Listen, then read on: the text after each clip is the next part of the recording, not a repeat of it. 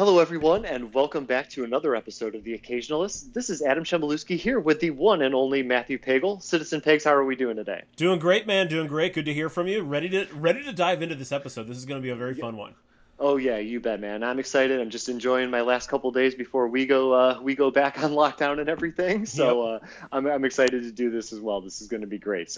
But before we kick off today's discussion, I did want to get your thoughts as kind of like a lightning round on this phrase that we've heard pretty much all our lives, but I'm telling you, man, it seems that I am hearing this phrase either online or actually verbally spoken via somebody, on the news or whatever, just about every single goddamn day. So I wanted to ask you, in your opinion, like, what does the phrase "the right side of history" mean to you? So this is really great. I did some digging into this phrase, some historical context, kind of where it comes from. And I found some interesting stuff that I'm going to get to in a second, which kind of makes me think about this differently. But generally speaking, it's a pretty simple turn of phrase. It's kind of it's like this innocuous idea that certain actions or movements, moments in time, whatever, that are happening in our present will be looked upon favorably in terms of like the right side of history. That, like, let's just say the current police brutality protests. The Black Lives Matter movement, like that will be, those people are on the right side of history. That in some point in time down the road, be it a decade, 2 decades, 100 years, whatever, society will be looking at that movement as being just and being good. And there's also, like, you can also flip that around and say the wrong side of history. Perhaps 100 years from now, for whatever reason, that movement got squashed, and it's looked at as a bad thing. Could be like the wrong side of history. So it's kind of an innocuous statement about like what people will think about like these things in the future. When I was doing some digging though, I never really thought about this statement that way, and this makes a lot of sense. That it's kind of an erroneous statement, and it's potentially problematic because it presents the idea that time itself, the progression of time, will reveal some kind of lessons of truth and morality, and that doesn't like sound bad inherently, but that's what the Nazis believed. That's what fascist dictators believe. That's what the Catholic Church believed 400 years ago, one still believes. That's what a lot of like extremist institutions, extremist groups believe, that as time marches on, they'll be right. Holy shit. I never knew about that part of the whole thing. I didn't really think about it that way either. Okay, yeah, like that definitely brings a whole new light onto this phrase, and I'll keep mine simple because my mind is definitely a little more simple. Is that I use it as basically like a almost like this phrase that is supposed to like reinforce what is right and wrong or good versus evil because it is already determined. History has already determined this right and wrong and everything, which is basically like a 2 sentence version of what you said, which is way articulated way better than what I did. And this your whole thing with this Nazi stuff, now that I think about it, it does make a whole lot of sense and everything. And this idea that at one point in time, you will be right, or history or some kind of event, something will determine that your point of view to be right, is definitely something that is one-voiced or fascist or however you want to phrase it. It's not necessarily something that is a for the people type kind of thought.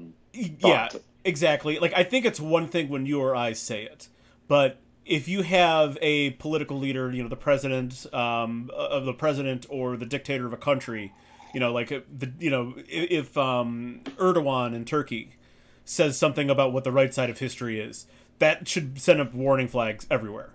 If Putin says this is the right side of history, warning flags should go up. If you or I say it, I don't think about it the same way. But after kind of like digging deep into this, there is sort of like, even like American Manifest Destiny, right? That it's our job, it's America's job to spread west and develop all of the United States, and really at that point in time it was all of North America. That's, you don't really think about it as being bad, but okay, so what about the people that are already there in North America? We're just gonna fucking steamroll them, and we did. So it is sort of, it's for you and I to say it and talk about like what movements and current movements or movements that are happening or moments in time that are happening now, discussion between you and I, probably not a big deal. But if you have like some political demagogue talking about the right side of history, that's probably an issue. Okay, I definitely understand because their words are going to have more weight. They're going to have a higher platform. They have power. Like Yes, you and I can basically talk about whatever the hell we want to, and it's just two guys talking. sure. But until one of us has that platform, has that ability, has some kind of weight, it is right. It's just basically like not necessarily empty, but it's well, I mean, in the grand scheme of things, I mean, everything is empty, I guess, if I'm going to be one of those people for just a second. But Yeah. but yeah, you're entirely right that if somebody does have like some kind of weight or whatever, that those words do carry more weight coming from them. Yeah. Exactly. Yeah. And like the reason that I ask is like, we had talked like earlier this week, I did kind of have, and for you guys out there who don't know this, I originally had this kind of idea for this episode about the right side of history.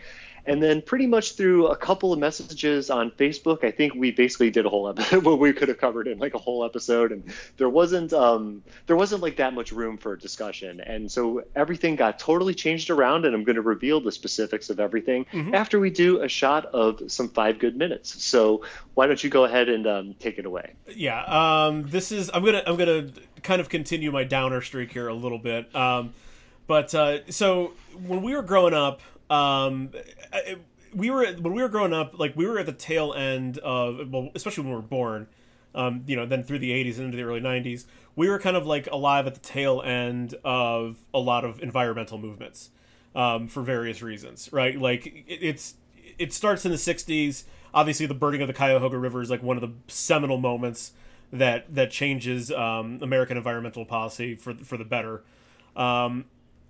But like it really didn't get kicked off until like the 70s and into the 80s. So like we're kind of the first generation that's really grown up with a lot of environmental standards that are significantly higher than our parents. And by the time we're adolescents, teenagers, roughly speaking, we've the United States, and really all around the world, but the United States especially, since that's where we live, did a pretty vigorous job of trying to erase the issue of acid rain. And acid rain is moisture in the air combined with like sulfuric compounds, nitrous oxide compounds in the air from cars, factories, and things like that. Mixes in the air, makes the rain very acidic. It's terrible for forests, lakes, wildlife. It's awful. And even by the 90s, we had done a pretty good job of eradicating it. And as we speak, it's not the issue that it was like in the 60s and 70s at all. However, we have gone and swapped acid rain with something that's we don't even know the impacts of yet, but it might be way worse. I'm talking about microplastic rain. So everything in our world, just about, is covered or packaged or made with some kind of plastic type material. Our clothing, our microfiber clothing is made with plastics. You probably opened up a water bottle at some point today. You open up a package of I don't know, fruit, vegetables. It's covered in plastic. Plastic is fucking everywhere. It is so prevalent. I gotta pull up this website here because they have some like specific numbers. It's so prevalent that in researchers monitoring 11 protected sites in the western United States. You're talking like Joshua Tree, the Grand Canyon, Bryce Canyon, some other protected areas, other national parks, basically.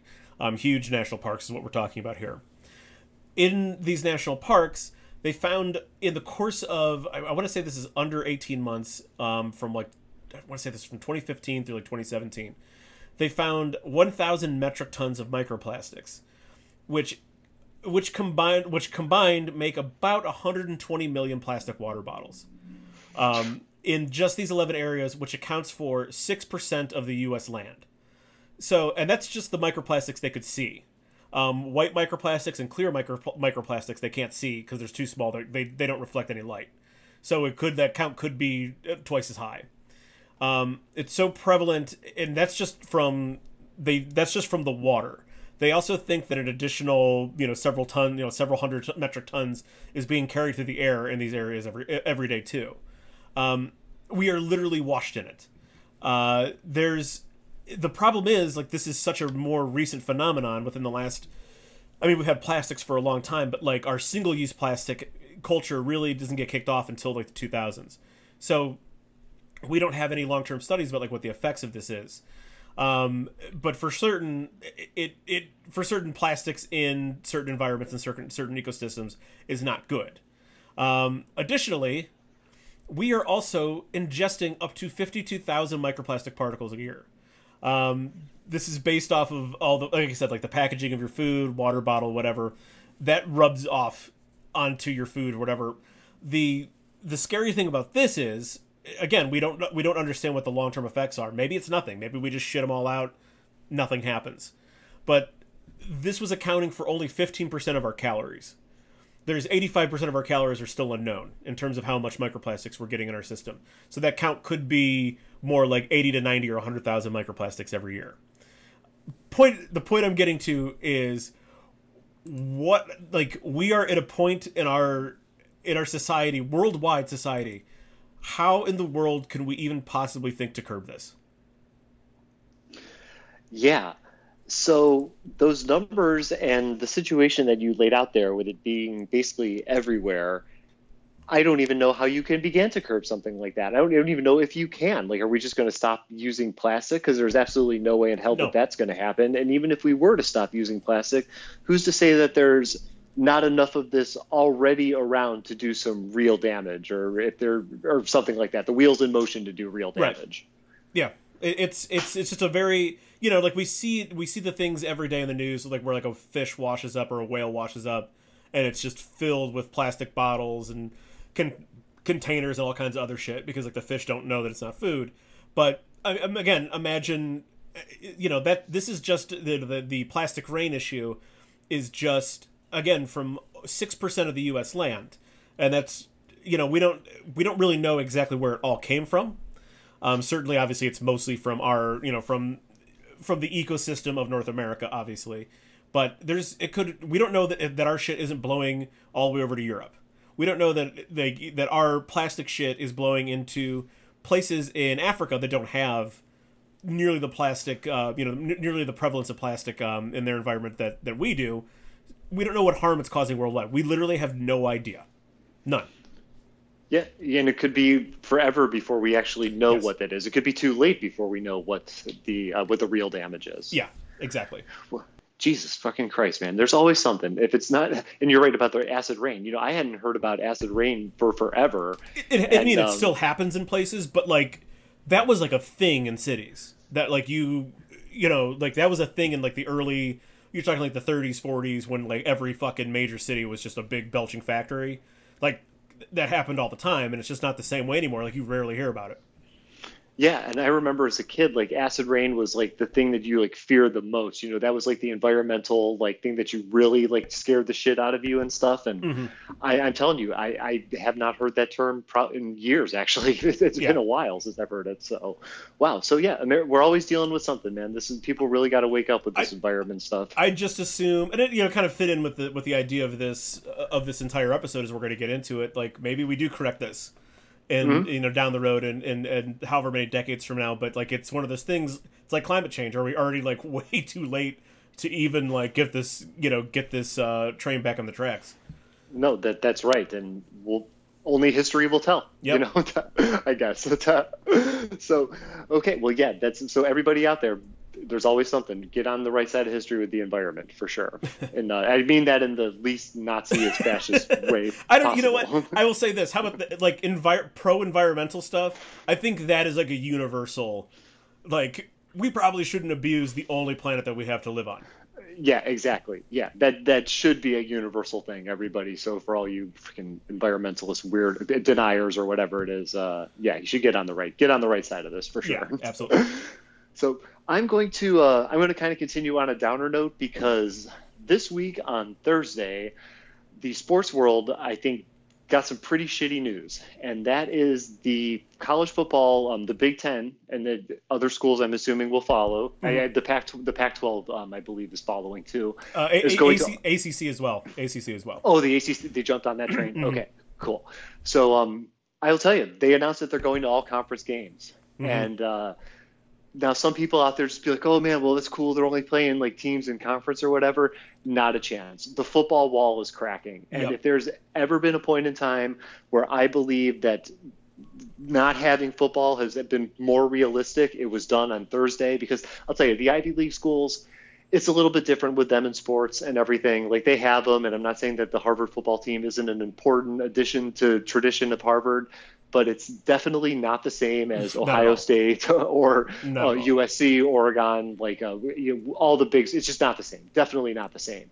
And I got to tell you, man, like I was kind of under the impression, and I'm sure there's a lot of people who maybe thought the same way that I did, but time seemed to be really on football side. Like it seemed to be this one thing that it's so far out into the future, no matter what, like they're going to have things wrapped up by then. And I'll tell you, like in May or so, when things seem to be calming down, I'm not going to lie, I kind of bought into that optimism a little bit. Who wouldn't when you're just being fed negativity for 3 straight months? Right. But the point is that I was kind of worried now, because I thought football was this kind of wall that couldn't be penetrated. And I actually thought that, maybe at the most there would be like some just social distancing at the games and that would be it. But right now, the season is definitely threatened. And the NFL is now talking about like tarping off sections of the stadium, bringing capacities down. I think the Vikings, the Jaguars, and a couple other teams actually like made the announcements officially as to what their stadium capacities would be at. Yep. And the Browns gave their season ticket holders the option to opt out of the 2020 season, which I will tell you, I don't even think that they would do unless not having the season was entirely up in the air. And while I am still, I'm hoping for the best here and stuff, I'm definitely hoping for the best, and I don't know how they're going to do it, but I'm going to hope for the best. But I will tell you that these kinds of things aren't done unless the season's actually threatened. And also that I right now feeling that they know, I hopefully this isn't the case, but I'm kind of feeling that everybody knows that in all reality there might not be a season, and they're just fighting or maybe releasing information, kind of stringing people along so nobody just goes outright nuts. Because I can't even imagine like what the world would be like the day that they announce that there won't be any football. That could be a really dark day in this country. It really could be. And by the way, are you done there? I do. I am totally done, dude. Every day that there's new news about football, like they canceled the Hall of Fame game. They canceled 2 preseason games. Every time there's something especially with pro football, I'm just like, ooh, that's not good. These aren't steps toward returning. These are steps in retreat. And like you mentioned, like it's the Ivy League. Before any of the other sports leagues in college, before they they're like the first to like just say we're not playing football, we're not playing fall sports at all this year. And while it's not like a huge hit, it's not the Big Ten, it's not this giant cash cow, it still has incredible tradition. They fucking invented football, the Ivy League. Right. They've been playing football for like 160 years. In New Jersey and Pennsylvania and Connecticut, like they invented football, so it's a big fucking deal in that area when it's like, hey, we're not playing the sport that we invented this fall. There's talk about a spring league, and that'd be great. That'd be great, especially for like I've said this before. There's so many kids playing sports, be it high school, small college, whatever, and throw the Ivy League in there. Like, this is the last time they're going to play their sport. They're not going to go, there's one or two guys from the Ivy League go to play in the NFL for more than like a season. Right. So this is the last time they're going to play football. So it'd be good if they did get it in. But the Ivy League cancels, the Big Ten, and like the reason why the Big Ten and the ACC and Pac-12 or whatever, why they're going to this conference only model, it gives them more wiggle room. They can push back this, you cancel 4 out of conference games, that's 4 more weeks that you have to potentially wait and see what happens. And if they had to, they could start the season like in October or middle of October if they had to. But you're right, like as this goes on, like the idea that like we talked about it, that like football had all this time to think about and do stuff, that time is fucking running out fast. The NFL is supposed to get back to training camp in 2 weeks. And I do not see how you can, with certain mandates statewide, with like the collection of like you can't have more than 10 people or 20 people in an area. That's the offensive and defensive line. Yeah, that's right. Yeah, how are you going to practice? Yeah, I know. Yeah, that's right, dude. I'm telling you. And it seemed like, and even, I'm not going to lie, like, this isn't a slight at the people in the NFL. They're geniuses. They're doing whatever they can, but the virus is just too fucking much here. You know what I'm saying? It's too big of a threat. And, not to go two downers in a row, but I'm like, man, I'm bracing for the idea that Sundays or Saturdays this fall might not have football on them. I'm getting ready for that. Yeah, I'm prepared for the worst. I think that as long as baseball players follow suit, because their sport inherently, like, the closest you're going to be to anyone is obviously your batter, catcher, umpire. They're going to be the closest cluster of people at any point in time. Oh, and the dugouts, obviously, but I've already heard they're going to, like, space out the dugouts. They're, players are going to be sitting, like, in the first row, to provide some more space. And then obviously at first or third base, you'll be near people, but not that near people.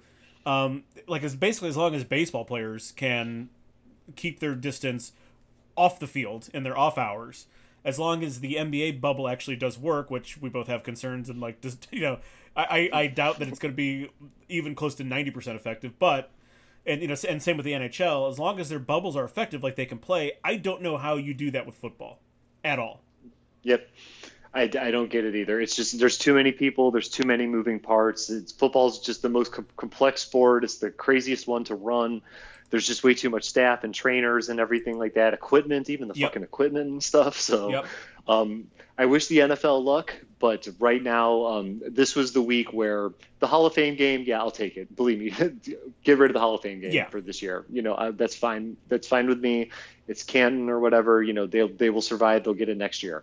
But when college football starts to make these announcements, that just means a ball is rolling. And the ball that wasn't rolling before is now rolling. It's getting bigger, so forth and so on. So definitely done with that downer rant. Let's move into something a little bit more positive and everything. But we're both, we're going to open it up on a downer, but we're going to leave on a high note, hopefully. Yep. So, yeah, hopefully. Okay. So for the main discussion today, what we're going to be keeping in the theme is kind of like the thought experiment like we did with the last episode, but instead of being in the remix, we're going to do this what I call in the year 2060. And I guess I was kind of maybe looking for a way to do like a current events episode because there's so much going on in the world, dude. There really is so much going on that I kind of feel that some of the stuff needs to be talked about and everything. And while some things maybe could be a whole episode later on down the road, but for right now, I thought a little bit of a mixed cocktail of current events, but doing it from the perspective of us in the year 2060, where, we're still doing the podcast. We're just hanging out at the bar, kind of maybe just reflecting back on our lives in a series of randomly selected topics that are divided into 5 categories. And the 5 categories are science and technology, sports and entertainment, significant events, the political landscape, and something that I call changing perspectives, which will be the last section of the episode. And each category has got different questions. Some have more than others. It might take us a little bit longer or shorter to get through some of these topics, but I do feel that this is going to end up being a pretty fun episode. So let's do it. Let's jump right into science and technology. And the first category, or the first subcategory of science and technology, is social media and fake news headlines. So I just want to ask you right off the bat, will the social media companies like Facebook, Twitter, Instagram have finally cracked down on the massive amounts of misleading and fake information that are all over our daily feeds? I do think so. I really do think so, but I don't think it's going to be like a voluntary process. Like, Facebook and Twitter aren't one day, Zuckerberg and Dorsey aren't one day going to just go like, you know what? I am tired of fake news coming across my my company's, my business's platform. They're going to be coerced, be it by, we just recently had like all these companies boycott Facebook advertising. We'll see how long that lasts. Right. I mean, like, yeah, you take a couple of months off, but that there's like a billion people use Facebook, so there's a billion people that are going to see your ads. So we'll see if they really put their money where their mouth is. But it's going to be like a combination of government oversight of companies, putting pressure on Twitter and Facebook. Probably, what I think, Chum, is what's really going to happen is that some of this false information is going to lead to like a high profile death or multiple deaths or something, and you're going to have a massive lawsuit that like is undeniable by Facebook, and it's going to force them, not so much that like it's going to be like a monetary thing that like, because Zuckerberg could buy an entire country if he wanted to, so it's right. It's not like a money thing, but like what's going to happen is you're going to have like a lawsuit that like forces Facebook to open up their books and like really look at the let the government basically look at like what the inside of this company actually looks like, and guarantee you, not that Facebook is necessarily doing anything explicitly illegal, but like some of their partners, their tech partners, that's just a nightmare for them to be exposed like that. So I think it's going to be like a combination of a bunch of things that really like lock down, that force these companies to like stop promoting bleach as a fucking cure for autism, because it's not. Right. Exactly, dude. And I'm in like the same boat as you. I feel that it's going to be regulated in some way, shape, or form. And the way that it gets there is going to be a massive, massive day of reckoning for Facebook in general. And this could be anywhere from something like what you said, where they just basically gut the company and find out that there's all this crazy shit going on. And it could even be something like Westworld Season 2, where they've been doing some real crazy shit to us that we don't even know about. So I do think that there's going to be some kind of level of exposure. And I didn't think about what you had said about information leading to like somebody's death and stuff, like a high profile death. Like that's when somebody high profile dies, that's like a changer right there. Like that is the one thing that like calls attention to something. So I could definitely see something like that. And who knows, it could even be a celebrity that just loses their mind, and now they just get pulled into the fake news cycle and they become like almost like the equivalent of like a Kanye West type figure. I was going to say Kanye drinks bleach to cure, because he says he had coronavirus. So like Kanye drinks bleach to cure coronavirus. Yeah, something like that. Exactly, dude. And that's a great guy to use as an example. So something is going to happen, and I'm telling you, I don't think that any of the measurements that they're talking about, like flagging something as misinformation, I don't think that that's good enough. But at the same time, I don't know if I could be for outright shutting these down, because it's free speech. Like, I don't know. I don't necessarily, because that's like this thing here where the free speech definition has been so expanded and twisted and everything like that, where I am actually under the opinion that what they're doing is like not even really free speech. It's like harmful speech almost. Like that if there was going to be a subcategory that they specifically created in the free speech outline, that would be something that I think that they could file into the negative. And I just think that at some point in time, something is going to burst, it's going to crack, and it's going to be a major, major crazy event. And it could either be us being a completely misinformed or polarized society until that happens, but something is going to happen that forces some kind of regulation as far as the misinformation campaign with Facebook and Twitter and Instagram, all these social media platforms. Yep. I think we're both hitting on the same thing. It's not going to be voluntary. Yeah, definitely not. No way in hell. And I saw this speech. Sacha Baron Cohen made a speech that kind of at least had a viral moment where I saw it and stuff.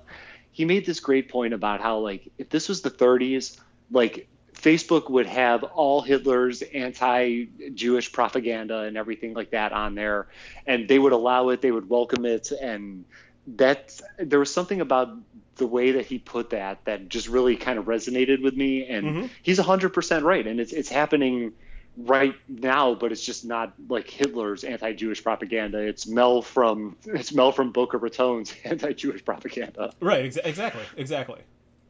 So, and in 2060, like, do you think that you and I are still going to have Facebook pages? Yeah, I think so, but I think it's going to be, I'm going to go ahead and give all credit to Black Mirror on this one. Have you seen the Bryce Dallas Howard episode Nosedive? I have not. Okay.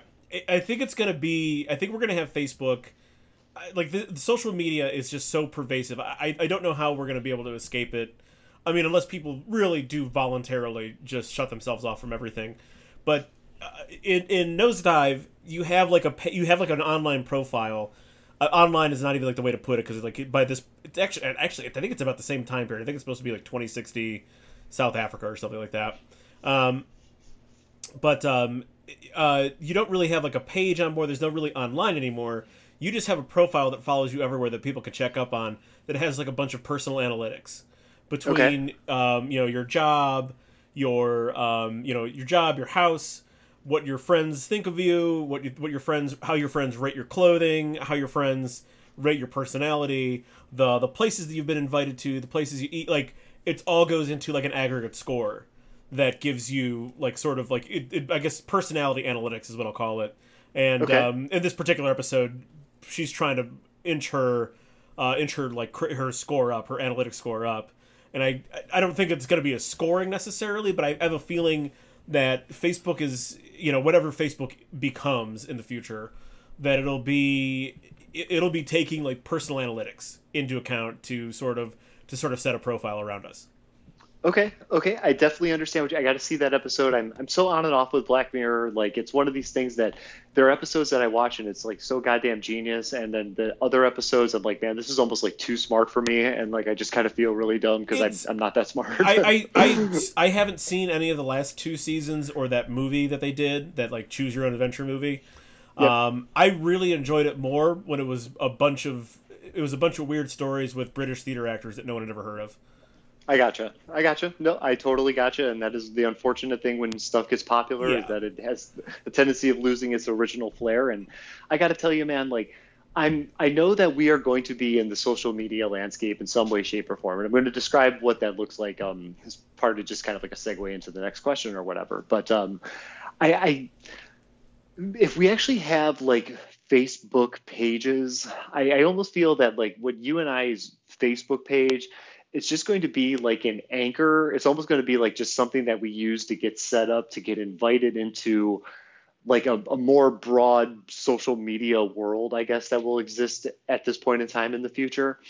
And I guess I'm looking at something that is a little bit more like Ready Player One, but that at its most extreme. Like, I think like as far as like our day-to-day use goes, I don't necessarily know if we're even like handheld phones are going to be around, but there's going to be some kind of like way to carry social media with us, whether it be a watch or holographic images displayed on stuff. But I do think that in time, and this is like just what I'll say for the next question is, I do think in time that these social media companies are going to start to build these like digital worlds, like the Oasis and Ready Player One, which is, or even if you want to go hard sci-fi, I'm sure that there's a better example, so I don't sound like a total mainstream loser. But this is what we're going to be in, where if you want, you could totally, put on some goggles or the suit or whatever, and you yourself could be a part of like the Facebook digital universe, where you could go to different places, you can meet different people, or maybe just have it restricted where you're only hanging out with your friends in this digital space. But judging from what I have seen in TV recently, everybody seems to be leaning towards simulations and stuff. Like, it seems like there's been this big push in sci-fi for the last like maybe 10 years or so, where everything is a simulation, or at least in some way, shape, or form, there's this built virtual world. So that's kind of where I'm seeing social media end up as far as like 40 years in the future. Dude, if we get Star Trek holodecks, I'm in. Oh, I'm fucking yes. in, baby. Yeah. I don't care. I'm in. I am there 100%, dude. I love the idea of just like having our second bedroom and you flick on a light switch and it's a series of different settings and there's people and stuff. And I'm not going to lie, that beginning sequence of, I think it's like Star Trek First Contact, when they're in like the old like 1930s club or whatever. Mm-hmm. Yes, it is, because he uses one of the guns to shoot the Borg in the end of towards the end of the movie. Yep. Like that would be awesome, dude. And you could just set it up for different movies or different books or something. I think that would be fucking cool. Absolutely. If that gets us closer to that reality, I'm all in. But yeah, no, I do think you're right. There has been a very interesting push towards like full blown simulations and things. I just whatever Facebook, whatever social media looks like in the future, it's going to be so ubiquitous that we don't really like even see it necessarily. Like we're not going to sit down and log on to something. Yeah, I got you. It's going to be like so interactive and integrated in us and everything. I definitely understand what you're saying, and I'm kind of scared about that, but we'll see. It could be cool. Yeah, could be a great thing, could be a terrible. I mean, like just the same way that people react to everything in like new things. Like I think we talked really briefly about the Cybertruck. I don't like the way it looks. I think it's a fucking giant angular eyesore. But Mm-hmm. like the first things of its kind are always sort of jarring and divisive. Yeah. Right. And if it leads to more, if the Cybertruck leads to more electric trucks, electric SUVs, and reduces our carbon footprint, who cares? Yeah, that's true, man. That's very, very true. And from what I've seen in sci-fi movies where everything is great, the cars look a little weird, but hey, their planet's healthy and everybody seems to be having a good time. Exactly, So. exactly. So, man, so okay, so let's get into let's dabble into the environment here. And we had that great 5 good minutes about the plastic rain, which pleased everybody. Like I said, the episode is going to get more enlightening from here. Actually, probably not for this section, but anyway, with so in the year 2060, will a substantial percentage of the public have embraced the notion of climate change, and society is more engaged? And will society be more engaged in addressing this crisis? I unequivocally yes, and it's unequivocally yes, and it's going to be kind of like, I mean, there are climate deniers and climate change deniers and people everywhere, anti-science people all over the country, all over the world, excuse me. But like, there's a real particular American phenomenon with climate deniers in our country. I mean, like, you can run an entire political platform on it. And obviously, like, certain businesses really embrace it. Any business that's spewing CO2 into the air will go ahead and jump on the side of like anti climate science. But at some point in time, let's just focus on the U.S. here, even though this is a worldwide problem. At some point in time, like these Republican stronghold states, like Florida, like Georgia, even some purplish states like Virginia and Maryland, they're going to start disappearing into the ocean in the next 40 years. And they will have zero choice but to confront the reality that the environment is kicking the shit out of us for everything that we've done to it. See, okay, I will basically say that that's exactly where I'm going with this. And I'm going to ask just as a follow up because what is like that? Do you have a specific catastrophic event that's going to take place, or is it just going to be they're all going into the ocean? No, this takes so long. I mean, think about it this way: 3 years ago now, Texas, Florida, and Puerto Rico got clobbered by 3 consecutive 500-year hurricanes, right? And it didn't really do anything to change anyone's mind about it. The hurricane, was it Harvey in Houston? It was, yes. Yes, Harvey a couple years ago, yes. Yeah. It dropped enough rain that it lowered the entire city of Houston over an inch in the ground. Right. So, like, I mean, an entire massive metropolitan city, this humongous city, sunk an inch into the ground because of the rain that dropped on it for a weekend, or like 4 days, 5 days, whatever it was. So, like, but that really hasn't changed anyone's minds yet. So it's not going to be one event. It's just going to be, decades and I mean, coastline in Virginia and Maryland, like that the Chesapeake Bay, it's disappearing rapidly. And we're talking 40 years that there might be whole towns on the Virginia coast and the Maryland coast that are gone, that are just totally gone. And at that point, like, are you going to deny that the ocean came up and swallowed your house? I mean, you can't. Like, it's gone. It happened. So, like, it's a really interesting phenomenon. Even in some like dark red coastal states, there are congressmen who are also Republicans, who are also deep red conservatives, who have a climate agenda that is pro climate, that believes the climate science because they have to be. They have no choice because their communities are disappearing. Yep. And I'll tell you, like, my specifics, because I took it all the way down the East Coast, dude. And like starting with everything basically being swallowed up by the ocean, which, if I'm not mistaken, actually happens in the Bible. So in some way, I think they might be right on that, where the sea kind of revolts. But I'm telling you, when it comes to the Carolinas, Georgia, Florida, these beaches are going to, by the time 2060 happens, we are going to see hard evidence of these beaches being eradicated and stuff like that. And I think Florida and definitely South Carolina are going to fight the good fight, where for a while they're sinking a ton of money every year for like maybe 5 to 10 years in a row, where they're restoring the beaches, just basically putting in sand or turning parking lots into the beach area because the water has come up so close. but at some point in time, they're just going to outright lose this war, and whatever they're going to keep building onto the beach, the water's just going to keep coming further and further and further. And areas like South Beach or Ocean City, Maryland, or like, what is it down in South Carolina, Myrtle Beach, these areas are going to be, the boardwalk will just be no more beach. It'll just be the boardwalk and then water pretty much. Yeah. And by the time 2060 happens.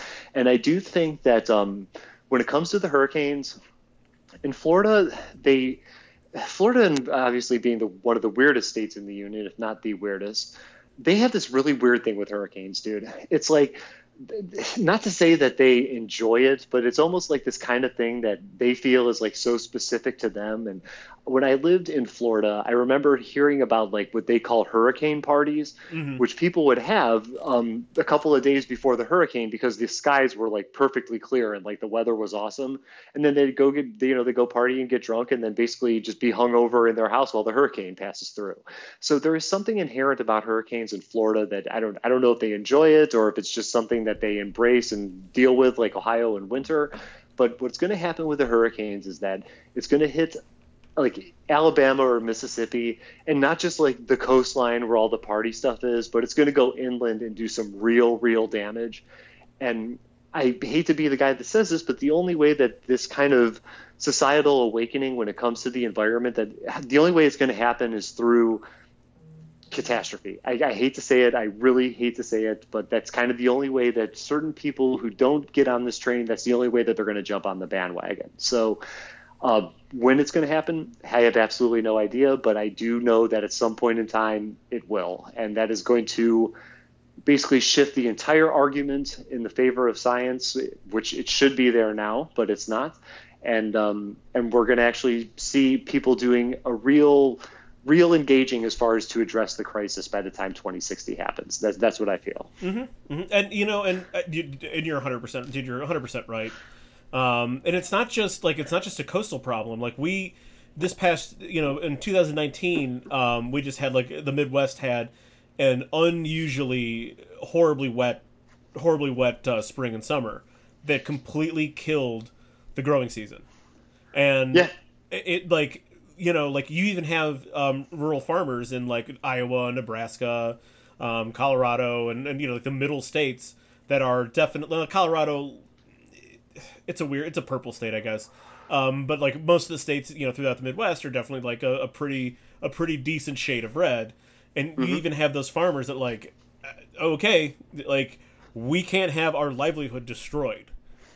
So like we got to do something about this. If it means going green, then fine. But like we can't, all it takes to end like a family farm that's been around for like 50 years, 100 years, just 2 bad seasons back to back, and you can end a family farm just like that. That's right, dude. I remember when this stuff was kind of going on, and the stories about this were being reported on by NBR out here at the course of the last year or so. And I got to tell you, man, like that is 100% the case. And like I didn't even think about the whole Midwest in the growing season because all the money's on the sexy hurricanes that are coming to shore and stuff with the news. But that's right. Like 1 or 2 growing seasons that can end farms, that could cause a major rift in the supply chain. Also the prices of food, everything. So this is definitely a real issue, and it's getting closer and closer to these states that maybe thought that they were like protected from it or whatever, kind of like the way that the coronavirus is. I mean, yeah, right I mean, like in Ohio, you don't really like, just for Ohio, for example, you don't really think about it like the effects that climate change has necessarily. But you go up like the eastern coastline of Lake Erie, like are all those communities up there. In 1 year, they've lost 35 feet of coastline. Holy shit! Yeah. It's gone. Wow. I mean, the Great Lakes are usually kind of, I don't want to say they're like exempt from like the effects of climate change, because they're obviously not. But like it's much different, because it's such, even when you take the Great Lakes and group them together, it's still, comparative to the ocean, just a drop in the bucket. But now we're seeing at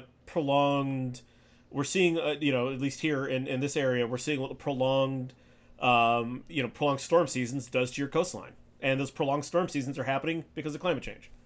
Yeah, dude, I'm telling you, where my dad lives up there, you could definitely see evidence of disappearing coastline. Like where he's at in the lake, there's not a beach. It's just like the water just kind of comes up to the Yeah. land or whatever. But like the water like hugs the land. You know what I'm saying? Like Yes. it's almost, we're talking like a couple more years, and people are going to be losing some backyard space. You know what I'm saying? It's not like Edgewater where they got some room to spare, but like in time, like where he's at is going to be submerged. Yeah, my aunt lives in a cottage in Vermilion. Like basically like you could see Cedar Point from the cottage. Mm-hmm. And my dad was up there. My dad was up there recently for a funeral. Like I think maybe in November. Was it November, October, November, sometime there last year. But point being, they went down to the beach, and my dad was just like, "You remember the beach that we used to hang out in every summer? It is almost gone. Like it's just not there. Like there's a big concrete pier. That pier is like almost entirely covered in water now. It's just gone." Oh, Jesus Christ, dude! I'm telling you, man, it'll be happening before we know it. You know what I'm saying? There's a solid chance that like, if you were to ever like, take a nostalgic stroll one day when you're going up to Vermilion, you want to stop by there. There's a solid chance that by the next time you do that, that pier could be like, you're just basically looking at a couple pegs of wood sticking out of the water and stuff. Yeah, I'm telling you, man, it's crazy shit, dude. We got to get this is we got people get on the right side of the climate and everything in climate science for sure. Yeah. So now, because we're going to continue here with kind of like the whole science-y type thing in this war and all this stuff and, differing viewpoints. But do you think that in 40 years, science is going to be more or less politicized? I think it'll be less politicized. I'm glad you didn't like say, will the war on science be over? Will have ended? Because it'll never ever end. As long as you can run a political platform and even like a private business platform that's anti-science, someone will take up that platform. But I think it'll be less politicized in 40 years. I think going back to the sort of like cleansing of fake news and social media platforms. Plus, there are a lot of businesses that are like taking up, big businesses that are taking up the going green charge between Amazon.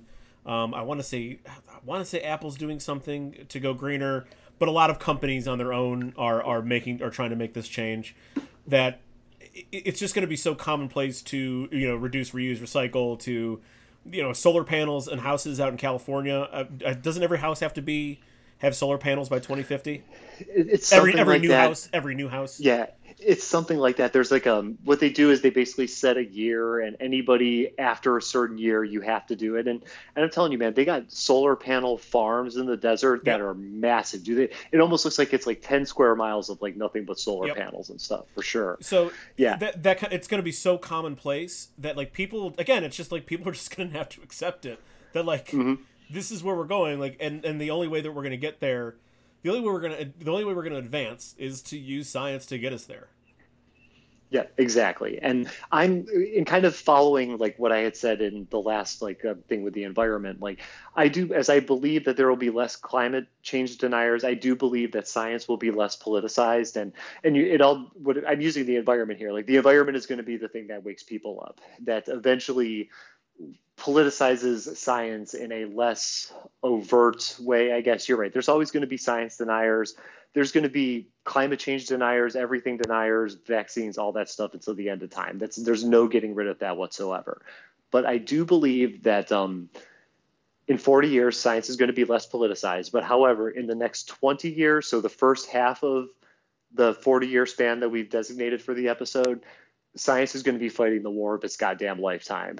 And it's going to be fighting this war primarily because we're going to be seeing conservatism. We're going to be seeing the Republican Party, at least my own view. I think we're going to be seeing some splitting. We might not even have a Republican Party in 40 years. But this conservative mindset that in all reality, I feel is dying a slow death, but is the slowest possible death imaginable. They are going to go to war with science like you would not believe. And even if things change for the favor of the Democrats in November, I'm hoping that like some of the Trumpian mentality and denying of science or whatever, I'm hoping that immediately phases out. But I just have this feeling that they are going to carry that, and they're going to use everything against the Democrats to try to like keep this like Trump dream alive. And as soon as that dies out, that is when science is going to be less politicized. Yeah, I think that we're at such a tipping point right now that as soon as a vaccine is found, all of a sudden everyone's going to believe in science again. Dude, if that is the thing that does it, I'm all for it. Fine, like, fine. I'm fine. Yeah, I'm okay with that too. You know, like my buddy Lonnie, who lives in Twinsburg, he in recent years has really embraced like how wrong this is that they're going to war with science and stuff. And he sends all these like just basically posts like a meme or something like that every couple of days of just somebody being anti-science, and they try to get humor out of it. And I am telling you, like, if that is the one thing in the world where somebody's just like, okay, science is really doing something here for us that gets everybody on the bandwagon, I am definitely all for it.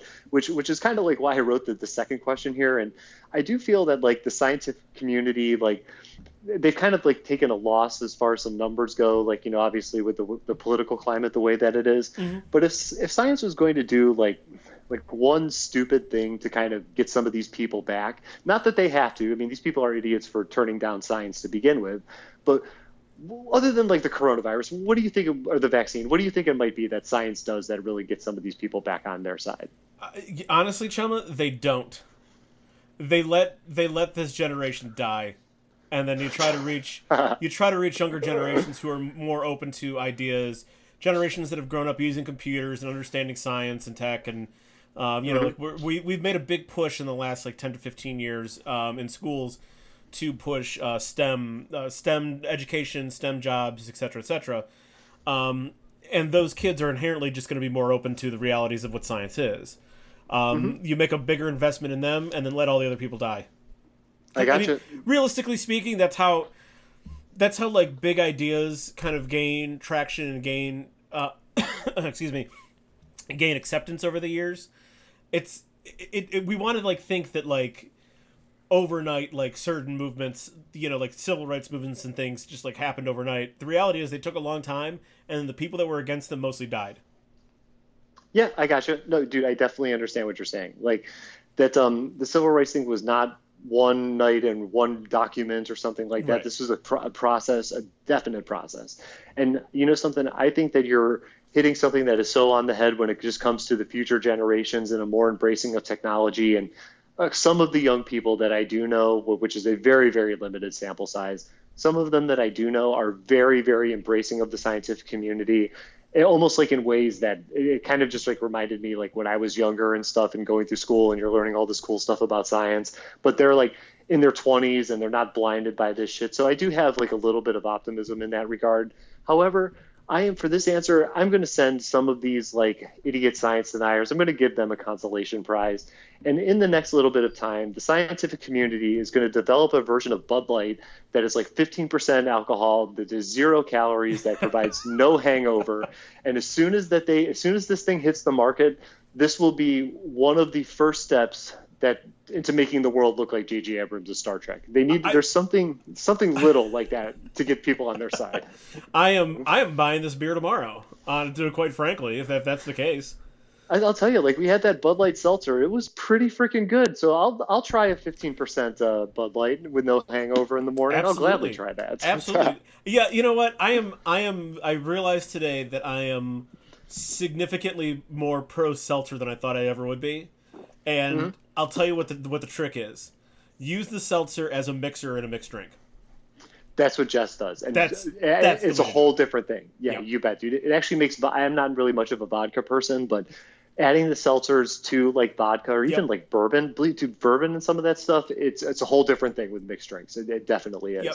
And you're almost getting like 2 drinks, dude. I mean, it's almost like it's replacing like a liqueur, right? Like a low alcohol liqueur with just something, you know, bubbly and a little bit more, in some cases like fruity or whatever.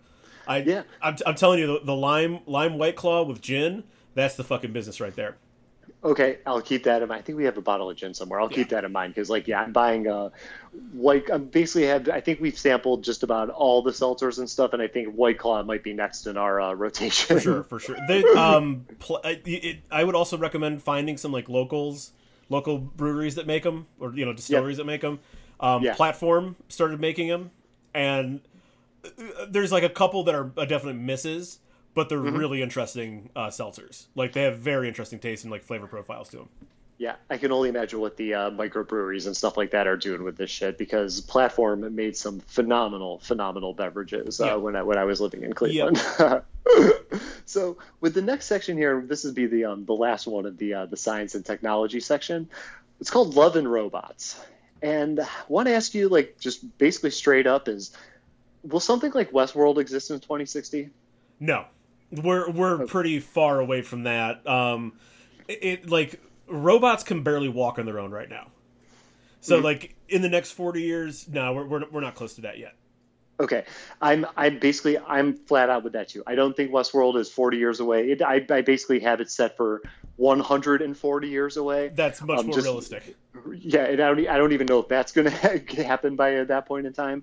But I do by 2060, robots are definitely going to be integrated into entertainment more. Hmm. And if I was going to give like just a movie reference of something that I do think is going to be real, that movie Real Steel with Hugh Jackman and the Yeah, boxing robots and stuff.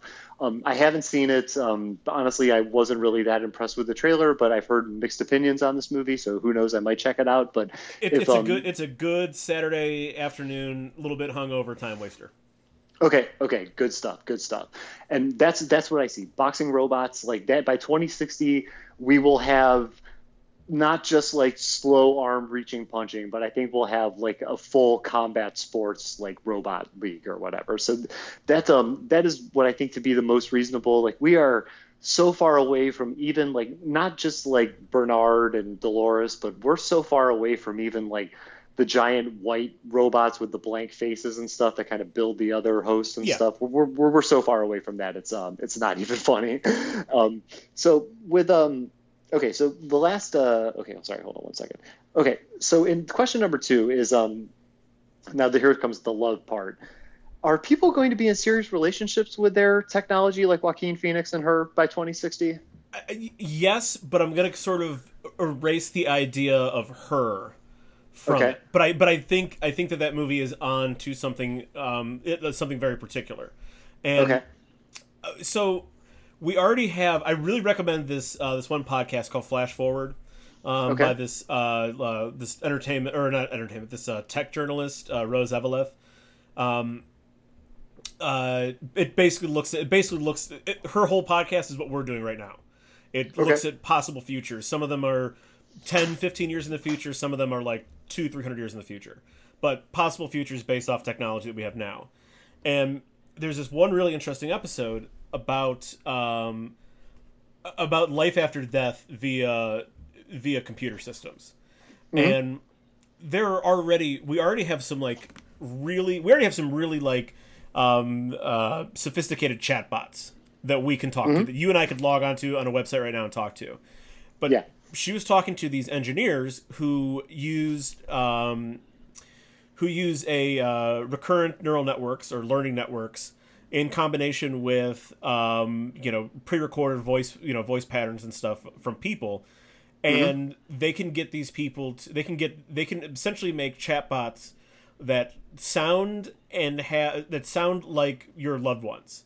So like if Yeah. you're someone in your family dies, the theory being that with enough pre-recorded information, with enough getting enough of their like vocal sample, and possibly having record, it would be really helpful to record long conversations with them, so you just get more, so the learning network could get more information about potential responses, and how to better replicate what this person is like.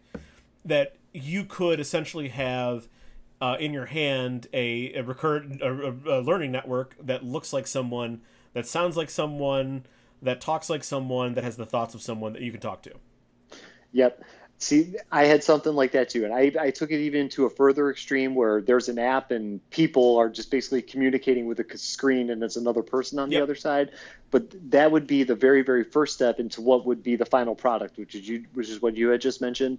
And that is so close, or like so realistic to me, that I feel we'll have something like that within like 10 or 15 years or so, like where you could maybe just take your tablet to a restaurant and put it across from you, and you are having a sort of like dinner conversation with. It could be anybody, dude. I mean, you could have Yep. like they could license celebrity faces for this whole thing, and That everybody's dating Brad Pitt all of a sudden. Yeah, Like, that's where that was like my second. That was like my second scenario. That was like my two scenarios were that you and I could like let's like say tragically, let's not use you or I, just use a person, like tragically their wife dies.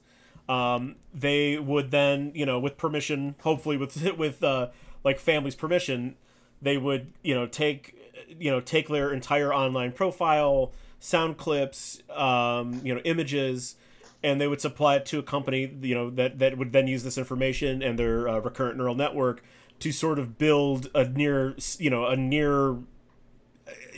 close as they can, a projection of this person that you want to have a phone call with this person, you could, open up your app and like talk to them again.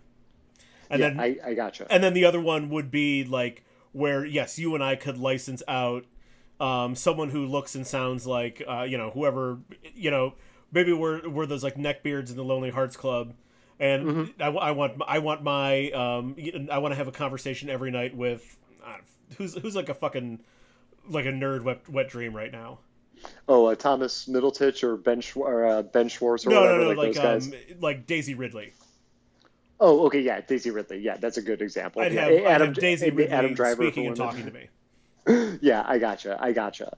Yeah, and like I feel that what they were going for with her, I that's somewhere in the world's timeline. I don't know if technology will be that advanced yet to where it's a to where it's just like the voice and the pocket and stuff like that. There's something about that I'm seeing as being too far technology wise for 2060, and they're definitely not taking robots and stuff like that to dinner by 2060. So some kind of digital face kind of thing that you view and looks at you and converses with you. That's where I see it Yeah. in by our lifetime anyway, for Right, sure. right, exactly. And it'll Oh, be there. And actually, there is a Black Mirror episode where who the fuck's in it? I want to say it's like two pretty. It's Domhnall Gleeson and Haley Atwell, where he dies in like a car accident or something, and it's someone sends her. It is like a full blown like Westworld kind of deal where they have using his like social media profile, his personal analytics, they like recreate him in a body, okay. in like Okay. in a faux body, and like he more or less is. I forgot the character's name that he played that Domhnall Gleeson plays, but he's more or less him, but obviously not him in many ways. I gotcha. Yeah, and I'm telling you, I'm on the Domhnall Gleeson bandwagon. Like after just knowing him originally from being General Hux, I've seen him in some supporting roles and stuff like that throughout the course of the last 5 or 6 years. I'm on this guy's bandwagon. I'm rooting for him all the way, dude. I There are think a his dad's the thousand man, Gleasons, so. by the way.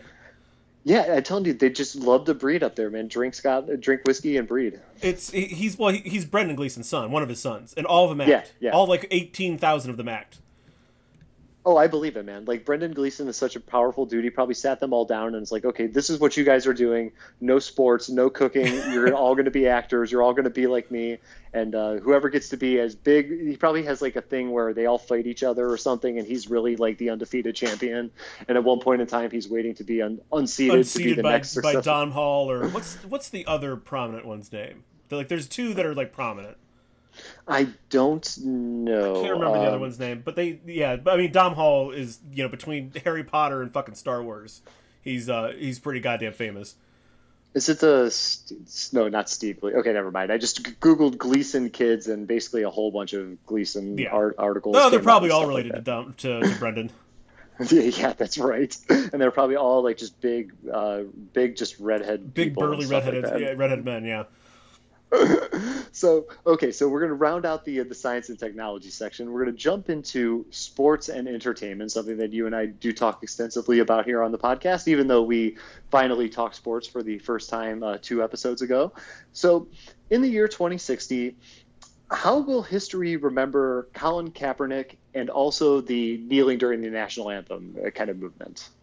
They're going to remember him as someone who clearly was blackballed. That like it's going to be a textbook case. It's going to be a textbook case of what blackballing looks like. It's going to be in the fucking dictionary. Colin Kaepernick's face, and then right next to him, Roger Goodell's face. But also, we're gonna like it. I think we're going to see him, not necessarily the kneeling aspect of it, but the fact that he unrelented from this position and did lose a very lucrative career over it. That like we are going to see him as a very heroic figure. That's assuming that certain conservative ideals don't take root, which I just don't think they will, because attitudes on Colin Kaepernick have changed drastically, and they've changed drastically because of what's happened the last few months. If we are intent on changing the conversation about police brutality and and black civil rights and civil rights in general, then Colin Kaepernick has to be a part of that conversation, and we will be seeing him on the quote unquote right side of this particular issue. Of course. Yeah, Colin Kaepernick, you're definitely right about the blackballing and stuff like that. I feel that some part of football is going to be a role in the Colin Kaepernick story. But he's such a younger guy, and he's such a figurehead for this movement that when 2060 rolls around, like I almost feel that like when we go to talk about Colin Kaepernick, it'll be like one paragraph about football stuff and then like 5 paragraphs about everything else that he's done, because it seems like he's got so much stuff lined up that hasn't even happened yet. He's just lined up to do it. I don't want to make the direct comparison because he wasn't nearly as great at his sport as Muhammad Ali, but like the story of Muhammad Ali, obviously, you could call him the greatest, pound for pound, the greatest boxer of all time, but who was a civil rights activist more so even than a boxer, right? Who as a pacifist skipped out on Vietnam and lost all of his titles as a result of that. Yeah, I definitely understand what you're saying here. And I actually think that if Colin Kaepernick was like Joe Montana, for example, this big super megastar quarterback, number one, like this issue would be just, I think, way bigger than it already is. If it could be any bigger. I don't know if that sounds right or not, but and I don't necessarily know. I don't know if he would be treated the same. I'm still thinking. I can't decide if because I don't really believe that the San Francisco 49ers would just say screw you next to Joe Montana and throw him to the curb. But there would be something there, and I just don't know what it would be. But when it all is all said and done, I do think that Colin Kaepernick is going to be remembered way more for his off the field contributions, and he even was a part of it. The Super Bowl. He took San Francisco to the Super Bowl, if I'm not mistaken. Yeah, almost won it too. Yeah. So I think that part is going to be acknowledged about him, about the mythos of Colin Kaepernick, but I don't necessarily think that is going to be in the foreground 40 years from now. No, but I would. You're right. His story is going to be one of civil rights. Oh, and by the way, he had a period there where he was a pretty good football player. Right, exactly. Where do you think the NFL, like with this particular issue, like in 40 years, how are they going to be remembered? The NFL, it's such a monolith. I think the NFL comes out squeaky clean, but Roger Goodell does not. I gotcha. And I understand that. I mean, I guess I don't know. Maybe I don't think some people understand this, but Roger Goodell is the employee of the owners. Mm-hmm. Like his job is to answer to the owners, which really means his job is to answer to Jerry Jones. The Rooney family and the Mara family basically is his job, right. But he's the one who was out front that could have had these conversations with Jerry Jones. I'm sure the Rooneys would have considered signing Kaepernick if it made sense. They've always been sort of at the forefront in terms of it's called the Rooney Rule about hiring black coaches. It's named after the late Dan Rooney. They've always been sort of at the forefront of trying to advance the NFL in a positive direction. But Goodell could have had these conversations with ownership if he wanted to, and I don't think he wanted to. Yeah, I think that he was one of these guys, like he himself could have shown a lot more leadership, and that's why he's not going to come out squeaky clean out of this whole thing. But I do believe that the NFL, you're right, it's so powerful. It's got such a platform. It's got such a presence that, like, they're already figuring out like when the right time to like really like get behind. So they've already made the initial announcement that like, they support the Black Lives Matter movement. Yeah. This whole, I don't necessarily know if they've directly contradicted what Trump says about the flag and all this stuff. I don't necessarily know if that's been out there. They've only contradicted him on supporting their players. Okay. Because he came out and took shots. Obviously, Kaepernick took shots at Drew Brees recently. Yeah. They've basically said like, no, we stand with our players, without saying fuck you, Trump. They just said we stand with their players. I gotcha. And whenever the movement, because I personally don't believe it's reached its peak popularity yet. If that's, I know it's all over the place right now, but I still think it could be more popular at some point in time when the Black Lives Matter and civil rights really start to hit the mainstream and peak popularity. That's when they're going to jump on it. And all of a sudden it'll be like, oh, we were like this the whole time. You know what I'm saying? In all reality, it was Roger Goodell who didn't do anything, but we were the ones who were on the right side of history. He's going to get thrown under, he's going to get paid a lot of money to get thrown under a bus in the decades to come. Yeah, I think that is going to happen very, very, very soon. And the more that this movement starts to gain momentum, and believe me, they've just announced that they support the players. We haven't even seen the footage of these players in the games yet and everything like that. There's still a lot for us to see when it comes to how this movement is going to be integrated with the NFL and stuff. And whenever the time is right, the league itself is going to jump on this, whether Jerry Jones likes it or not, or whoever these racist idiots or whatever it is, it's not going to matter anymore. And at that point in time, they're going to move into the foreground, and Roger Goodell is going to have one of those like silent, hey, by the way, here's some money, you go away, and we're going to appoint like The Rock, for example, to be the commissioner of the football NFL. That'd be hilarious.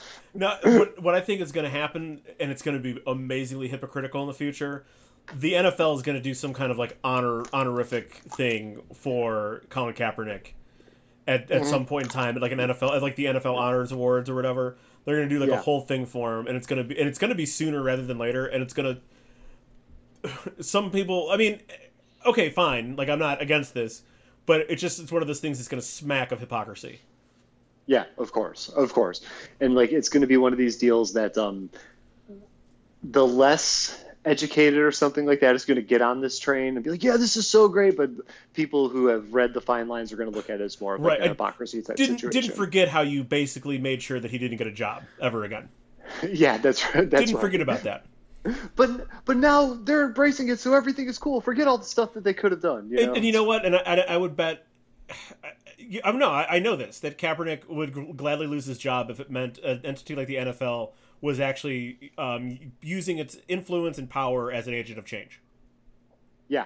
Oh, I completely agree with you. That guy would be the first person to retire, to step down for fucking sure. So let's get into another very popular sports figure right now, and this is LeBron James. And dude, LeBron's done so much already. Like this guy, like, I mean, what else could he really do? Which is what I want to ask you. So like, what has LeBron done other, like maybe not, basketball stuff. We already one more championship or whatever. Yeah, I'm sure that is in line. But what do you think he's going to be doing, or some of his achievements off the court will be by the year 2060 comes around? Yeah, this is going to be real interesting to see his post NBA career, what it looks like. I think the biggest thing, his I Promise schools are going to expand pretty significantly. In cooperation with with obviously local school districts and stuff. For sure you're going to have more of them in Northeast Ohio and probably throughout Ohio. You're probably going to have them pop up in LA. You're going to have him pop up in Miami, places that he's played and he knows well, and the community still likes him. You'll see him pop up in places like that. So you'll have those I Promise schools like coast to coast, basically. Might not be thousands of them, but maybe a couple dozen. Stretch out coast to coast, and I think those schools in particular are going to really expand like what they do. Like I don't know everything about the I Promise school in Akron, but I know it's more of like your typical K through 12 type of or I think it's like 5 through 12 or 6 through 12 maybe. Whatever. It's more geared towards your typical education, but I'm not going to be surprised when we have an I Promise school that is just a STEM-oriented school, that is an I Promise school that's an arts-oriented school, an I Promise school that is is geared towards vocational school. Yeah. So that's not going to surprise me at all. Like when we get diversity in the types of schools that LeBron's like backing. I definitely think there's going to be an Oscar in his future at some point in time. I mean, he's definitely going to be, he and Maverick are already. Do they not already have a production company? It's Braun. He almost got it with Joker. Like Braun was a backer of Joker for sure. Yeah, so he came really close. If Yeah. Parasite wasn't really fucking amazing, I do think that Joker would have got that award for sure. Yeah. So there's definitely an Oscar in his future. Probably some other entertainment honorifics, Oscars, Golden Globes, Emmys, whatever. He is he a potential political candidate? Maybe. I think that he would like to more align himself with a political candidate, with a young black progressive political candidate that has more of his ideals in mind. I just don't think he wants to climb directly into the political arena. But I know one thing for certain: he and Maverick and the crew are going to own the Cavs, are going to own majority stake in the Cavs at some point in time.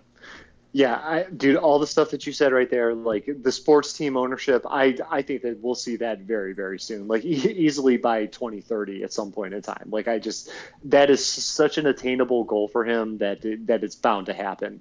Same thing with the Oscar. The Oscar that's just a matter of time. Like, honest to God, like that could easily happen next year, 2 years from now, 3 years from now. So that is definitely in the near future. When it comes to the political spectrum, this is where I think things get interesting because a couple of years ago, I would have outright said no. I don't ever see him being a politician. But things have gotten so crazy lately that I think that if it gets any crazier, he's going to have like a call to arms moment and just be like, just to get up and do it and stuff. And he's so popular and so recognizable. And he's not going to obviously like run for president right away. But if he wants to launch a congressional or Senate campaign, like, I pity the person that runs against him. Like he'll win on name alone.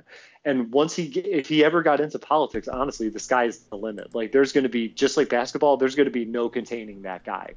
But I don't necessarily know if that is in his forte, because I agree with you. Like I don't really see it, but knowing like what this guy, like what he's about and everything, and if injustices still keep happening and which we'll kind of get to some of that here in a little bit. But if all this stuff keeps happening, I'm going to view it as just like a major call to arms, and I could see him rising up and doing something about it. But it's got to be like really dire straits for him to do it. Yeah, I think I'm going to go ahead and wipe out like the federal level of politics. But could I see him being the mayor of Akron? I absolutely could. Oh yeah, dude. Akron, like he may become the mayor of Akron and not even run. Like right. People they might just write him in on the ballot. Right. But I mean, like if he wanted to be, he could just do that right now. But I mean, like it would be one of those things that like because like being a congressman and being a senator, not that they're, I don't want to like, I'm not trying to like put that down. It's. I already know where you're going with this. He could affect so much more as the mayor of Akron than he could as the senator of Ohio, senator of California. Yes. He could be the one spearheading police changes, educational changes throughout the city of Akron, and actually like making tangible, visible changes in the course of his tenure, in the course of his terms. Right. Whereas like if he was a senator, it's not going to be like the same kind of change and stuff like that. Right. He'll be there for signing bills and stuff like that. Right. But as far as like LeBron James cleaning up the streets or bringing real prosperity to an area, it's going to be more on like a smaller like mayoral or maybe even a gubernatorial level if he becomes the governor of Ohio someday. Yeah. Gets Mike DeWine out of there. Like if you wanted to do it in a big way, mayor of LA. Yeah. Oh God. Believe me, there's a lot of people out here that are pissed off with Garcetti. So I mean, if there's going to be a time to run, it could be coming up here pretty soon. Yeah. So I mean, like that's sort of the political influence I see him wielding. But I'm one of those like I hope he doesn't just like one day we don't hear like, oh yeah, LeBron's running for for senator, whether he ends up living in California, Ohio, or Florida or whatever. Like, oh yeah, Bron's throwing his hat in the ring for Senate, and like, come on, man, just go be mayor of Miami or something. I think you can get more done there. Yeah, and believe me, like there's a lot of issues with the mayor of Miami too. So pretty much anywhere he has played in, he's ripe to take a political position, especially with this virus and stuff. But aside from like LeBron's off the court greatness and everything, by 2060, will there be at least one player, could currently be in the NBA or not, we maybe not have met this person yet, who will be compared to LeBron as the greatest of all time, the same way that LeBron is compared to Jordan? I mean, law of averages says there'll be at least like two players like that, right? Like in the next 40 years. Like, Yeah. I mean, law of averages says that. Do I think currently? I mean, I don't think it's Zion. Just No. I just have a feeling that Zion. I mean, I'm not saying that Zion won't be great, that they can't win titles. I just think he's a very particular type of player. He's just not the same sort of. It's athletic power as versus like the athletic grace of Jordan. Right now, his game isn't quite as diversified. I mean, his game right now is better than LeBron's at age 19, 20, whatever he is right now. But do I think he'll become as diverse as LeBron? I just don't think so. Like what's a good? I mean, there really isn't a similarity for fucking for Zion. Yeah. He's a defensive end playing basketball. Maybe like prime Larry Johnson. For the Charlotte Hornets, like a big, strong guy that really could power forward, that could really muscle his way around the hoop. Maybe he's like the absolute best version of that. And if that's the case, then he's going to end up in the Hall of Fame one day. But I don't think that he's ever going to be on the level as LeBron or Jordan or Magic Johnson or Kobe. I don't think we've met them yet. I don't think this person. Maybe they're alive now, but I don't think we've met them yet. Yeah, me personally, I don't believe that we've met them either. And you're right. The law of averages, we're looking at more than one, at least in the next 40 years. Totally on board with you on that one. Yeah. Where I'm thinking, like, what I'm thinking is going to happen is there's going to be a sort of like what I call the bridge goat, which I have to put Kobe in this category. And I'm not taking away anything from Kobe's achievements whatsoever, but the conversation isn't like Kobe and Jordan right now, or I don't even really, I mean, at the time, I'm sure it was, but nobody's really having that discussion anymore. No. It's now like LeBron and Jordan. So I think that the league is bound for one of these like bridge greatest of all times, which right now, in my personal opinion, I'm looking at somebody like maybe Ja Morant or Luka. And what they do is they get paired up with a Shaq type figure, you know what I'm saying? Like, obviously, like Kobe is definitely like a singular entity in his own way. Yeah. But there's a fair amount of people who do throw the whole like, hey man, well you had Shaq kind of like into the whole discussion and stuff. But so then he also did it with Pau Gasol and who else am I forgetting from that second round Lakers teams? Like Meta World Peace and all that, and like Lamar Odom and stuff. And then he did it as his own man. So. Yeah, you bet, which is something that what this bridge goat to be that bridge goat, I think is something that this person is going to have to prove if they want to get into that. But I don't think it's entirely out of the question that like Ja Morant one year just goes off and puts the team on his back, or like Luka has like an incredible like playoff run. Yeah. But they're not but the people that are in the league now the ceiling has been set at a Kobe Bryant level greatest of all time, which is slightly below the Michael Jordan and LeBron greatest of all time discussion. So I would agree. That's kind of like what I'm thinking as far as that goes. But you're right. By the time 2060 comes around, we could easily have had two other eras of basketball that are hotly debated between the greatest between Jordan, the greatest between this player and LeBron. Like, who knows what it is, but we're definitely going to be having that discussion multiple times throughout the course of your and I's lives. And absolutely. And just real quickly, I'm glad you brought up Luka and Ja, because I think they're great, but like I don't think either of them profiles the same way that LeBron and Jordan even Kobe you know what I mean? Like, I just don't think that they're like Ja Morant could be like a slightly more higher scoring Allen Iverson. I gotcha. Which is again a great player, but not Jordan, not LeBron, not Kobe, not Magic, not Kareem, not fucking Tim Duncan. Right. But like he's in that he's in that next tier of like all time greats. And like Luka's he is such an interesting player. He could be the closest thing that we've ever seen to Oscar Robertson, which is someone that does everything, literally everything on the court at a proficient level. That like, I mean, LeBron's the same way, but like LeBron also could, especially when he was younger, could just overpower everyone. He's just so much bigger and stronger. That was never like Oscar Robertson's forte. He was able to just move. Oscar Robertson just like was a technician who knew how to play basketball so well, knew how to use his body so well, that did everything perfectly right. And that's what Luka does, because Luka's not an overpowering guy. What is he, 6'6", 6'5"? Yeah, he's not that big a dude. Not a big dude, but he looks like he's... And it doesn't look like he's particularly fast, but somehow he just moves through everyone like they're not there. Yeah, I got you, man. I definitely understand what you're talking about. Yeah, he's got this all-around kind of game, and I don't necessarily see him as being a greatest of all time. Like, this is largely attributed to, like, I just don't really see a lot of like off-the-court personality with him and stuff, and that has nothing to do with him being from Slovenia or whatever and stuff, because his accent is fucking rocking, you know. But there's just something about his off-the-court thing that he doesn't have that like phenomenon, but you don't need to be when you're an Oscar Robertson and just killing. And you know, right. He's going to bring Dallas or whatever. He's going to win a title at some point in time.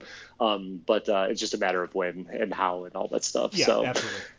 And since we're on this, the greats and, you know, bridge goats and all that discussion, the next section I put is a potential return to greatness. So this is the first little bit of this here is college football. And I wanted to ask you, so in the year 2060, will the Michigan Wolverines, USC Trojans, and Notre Dame Fighting Irish be considered elite, like top 20 college football programs in the country? I mean, yeah. Yes, they will. I mean, they're... if you're going to go elite, I would shrink that to like eight programs. Okay. You know, because like really, like when you go top 20, there's some like if Ohio State were to play the 19th ranked team, they would probably win. They'd probably go 9-1 in 10 games. Okay. But regardless, yeah, I know what you're saying here, and I say yes, because those programs have too much of everything to be bad for such an extended period of time, even though they are kind of going through it. I mean. And bad sort of a, you know, like Michigan has been in a BC or before the playoff, they were in a BCS bowl game. USC's been in a BCS bowl game in the last like 8 years, I think. Notre Dame played for they won the Rose Bowl. Yeah, that's right. That's right. Notre Dame played for a national title not that long ago. So they have too much money, too much history, too many resources, too many fans, there's too much for them to be bad for an extended period of time. I mean, like I think we're looking at, you know, USC's been sort of mediocre now for the better part of like what, 10 years basically? Something 9 years? Like that, yeah. I think we're looking at, this is going to be the worst part of Trojans history for the going, you know, let's take the next 10 years. We're going to look back at this 10 years as a down period. The same way that Miami was kind of off their game basically from like 1993 to about like 99, 98. Or 91 through about like 98. Yeah, dude, I understand what you're saying. Like, these programs are definitely, there's too much at stake, and there's too much history and tradition and money and everything, like, for them to stay dormant for that long. Whether they will be in the top 8 every year, that's like, if they could do that, the more power to them. I feel that is going to be reserved for the Alabamas and the Ohio States, and I don't even see Clemson being 60 years. Like, I don't know. Clemson, I think, is the splash in the pan right now. Yeah. But for these schools, I do think that Michigan, right now anyway, they're going to have the hardest hill to climb up. Notre Dame, like, there's just so much money in Notre Dame, and Indiana, the state and everything, like, that is the football representation for the state of Indiana. It's not Purdue or IU or anything like that. It's definitely Notre Dame. So there's just too much tradition in that. And at some point in time, like, if things did get bad, they would basically clean house and do whatever they needed to do to bring their program back to greatness. And it's the same thing with USC. Like, USC right now, this is definitely their downtime. And I think they're in line to start turning things around in a big way pretty soon. But from what I know about life here in Southern California, money talks. And if you have enough of it, pretty much anything can happen. Mm-hmm. So USC to me is one of these schools that they could just wake up one day and be sick of it, snap their fingers, $100 million just shows up, and they've got like the new hottest coach. They've got a whole new staff. They're recruiting in the top 10 for recruiting classes again. I feel that this could just like instantly change at any time, almost like the way Adam Sandler could just basically show up to set tomorrow and win an Academy Award if he wanted to. Right. But he's not. Michigan has what I feel is the hardest hill to climb up right now. I gotta tell you, man, I hate to say this, but like I thought Harbaugh was going to be this, kind of magic wand to wave over the program, but that's not the case right now. And there is such a cloud hanging over him and this program and stuff like that at this time, that the only way that they're really going to be able to make change is to like they're going to just have to basically clean house until they get it right. And with the way that that state is and how it is in this kind of like comeback mode, and Detroit's doing actually some pretty cool shit up there that they were not doing even 3 years ago when I was like living in going up to Detroit regularly. Mm-hmm. So Michigan's comeback is more dependent on the state of Michigan's comeback, which I think is going to be a little bit slower than maybe it's going to be a little bit slower than like just like Southern California and stuff like that. So I think that they're just the two. Michigan is one of the few schools in the country that I actually say is somewhat dependent on the current condition of their own state that they're in. Yeah, I understand what you're saying, and for of these like three high profile teams that are on rockier times now, the issue with Michigan that USC and Notre Dame don't have to deal with is that Michigan has to recruit against a fucking behemoth, has to play against a fucking behemoth every year now. Right. USC, I mean, not that USC doesn't play big, high, USC is also competing with Texas and Ohio State and Alabama for recruits, but in their own region, in California, in the West, let's just go ahead and cut the country in half. They're not competing with UCLA for necessarily the same recruits. They're not competing against Washington State for the same recruits. Guys that are going to Washington State are going to Washington State. Like they weren't on USC's map anyway. Notre Dame, they're in such a different position anyway. Like they're out of they're not in a conference.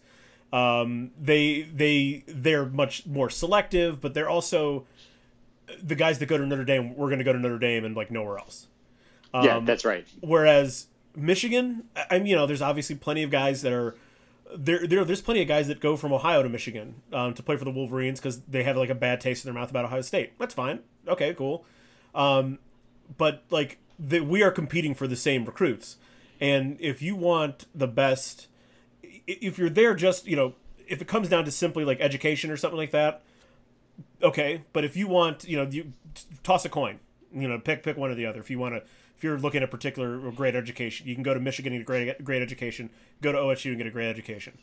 If you're looking for better football facilities, better coaches, the chance to play in a bowl game, the chance to play at a national title, the chance to be drafted to the NFL, where the fuck are you going to go? Yeah, you're going to Ohio State. There's no comparison and stuff. Yeah, that's right.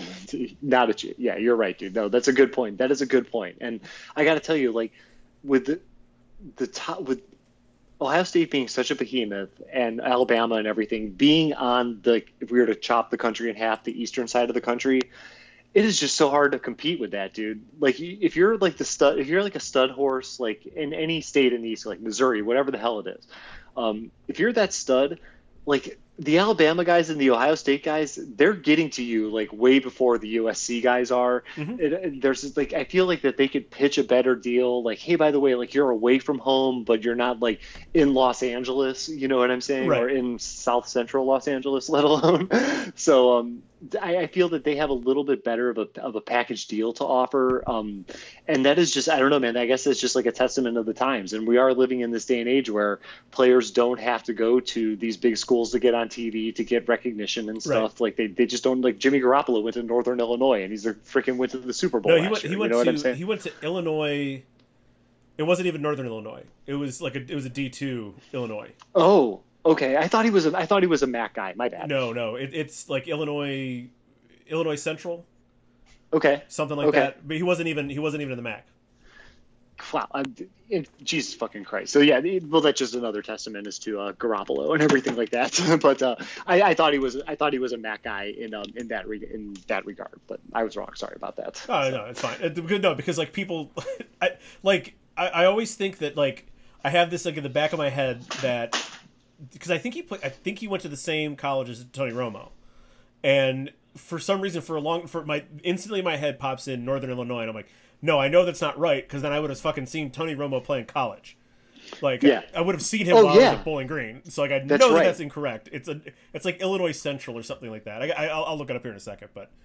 Okay, gotcha. I gotcha. Yeah, I could have swore to God he was a MAC. I remember, like, right around the time Garoppolo was drafted that the MAC was really getting just like a lot of it was just like they were beating Big Ten teams and stuff like that, and it was the MAC was going through some really cool stuff at that point in time. But okay, so I was wrong. So Yeah, moving on, Eastern Illinois University. Eastern Illinois University. Yeah. Okay, gotcha. So many freaking Illinois universities. Okay, and they're all directional too. Yeah, that's right. They are. That's right. So Michigan has that too. They have like 4 schools with like different directions on them. Yeah, I know. Then there's only one Ohio University, or no, there's Ohio Northern. Ohio Northern, yeah. Northern Ohio. So, okay, so in 2060, the Browns we got a Super Bowl. We at least have to have one by now. Here's what I'll say. I'll say yes, and I'll say that because 20 years ago, it was unfathomable that the Saints could win a Super Bowl. 30 years ago, it was unthinkable that the Buccaneers could win a Super Bowl. That's right. Yep. So I know what you're saying. That's what I'm banking on. Yeah. It's anything can happen on any given Sunday. So like I'm going with like numbers and laws of averages. Like I gotta say that in the entire duration of the team's history, which would have been a lot by 2060, they would have nabbed one Super Bowl. Like they would have had to at least gotten one. Yeah. And so the time period that we're currently living in and that we just kind of got out of between the years 2010 and 2019, basically the past decade, how is this period of history going to be remembered? The team's history going to be remembered? You mean the Browns team history, right? Yes, you bet. Yeah, yes. Okay. I just want to double check. Yeah, because otherwise my answer doesn't make sense. But no. Yeah. Realistically, this past decade, a team without any sense of identity, top to bottom, ownership, the executive level, obviously the coach and player level, no identity, and literally one of the worst run franchises ever. Yep. Ever. Yep. This is by far and away, this would be like a number 1 and 2 on a top 10 list of all-time worst franchises in 2060. The Browns would still be number 1 or 2 on this list, provided somebody else doesn't come around. It's between us and the Knicks. Yeah, that's right. Yeah, the Knicks are an awful organization. I mean, it's not even like at least like in the early part of it, like Jimmy Haslam could kind of claim, like I had to clean up some messes and stuff, from the previous regimes, previous ownerships, et cetera, et cetera. And now that's kind of gone, it's all his fault. Dolan has been in charge of the Knicks for a long fucking time, and they are trash because of him. Yeah, of course, dude. I definitely see where you're going with this for sure. And I gotta say, man, like I agree with you. There was no identity. This was like, it was barely even a freaking team. It was just almost like it was guys like playing on the field and stuff, and I'm not gonna lie, there's been definitely some some positive moments and some like great memories that I've taken away from the last decade of Browns football, but for the most part, there's not a lot of them for starters. And for the most part, like, I mean, it's just, this has been something that I don't even like, as the Patriots have been something the NFL has never seen before in a positive, the Browns have been that, but in the negative. Yep. And there's no way to erase that from history for sure. And when you think about like the great teams, even like more the recent great teams, like the Patriots, obviously at the forefront of this, God, what's the Patriots' identity? I mean, it's Belichick and Brady, right? But like beyond that, what's the Patriots' identity?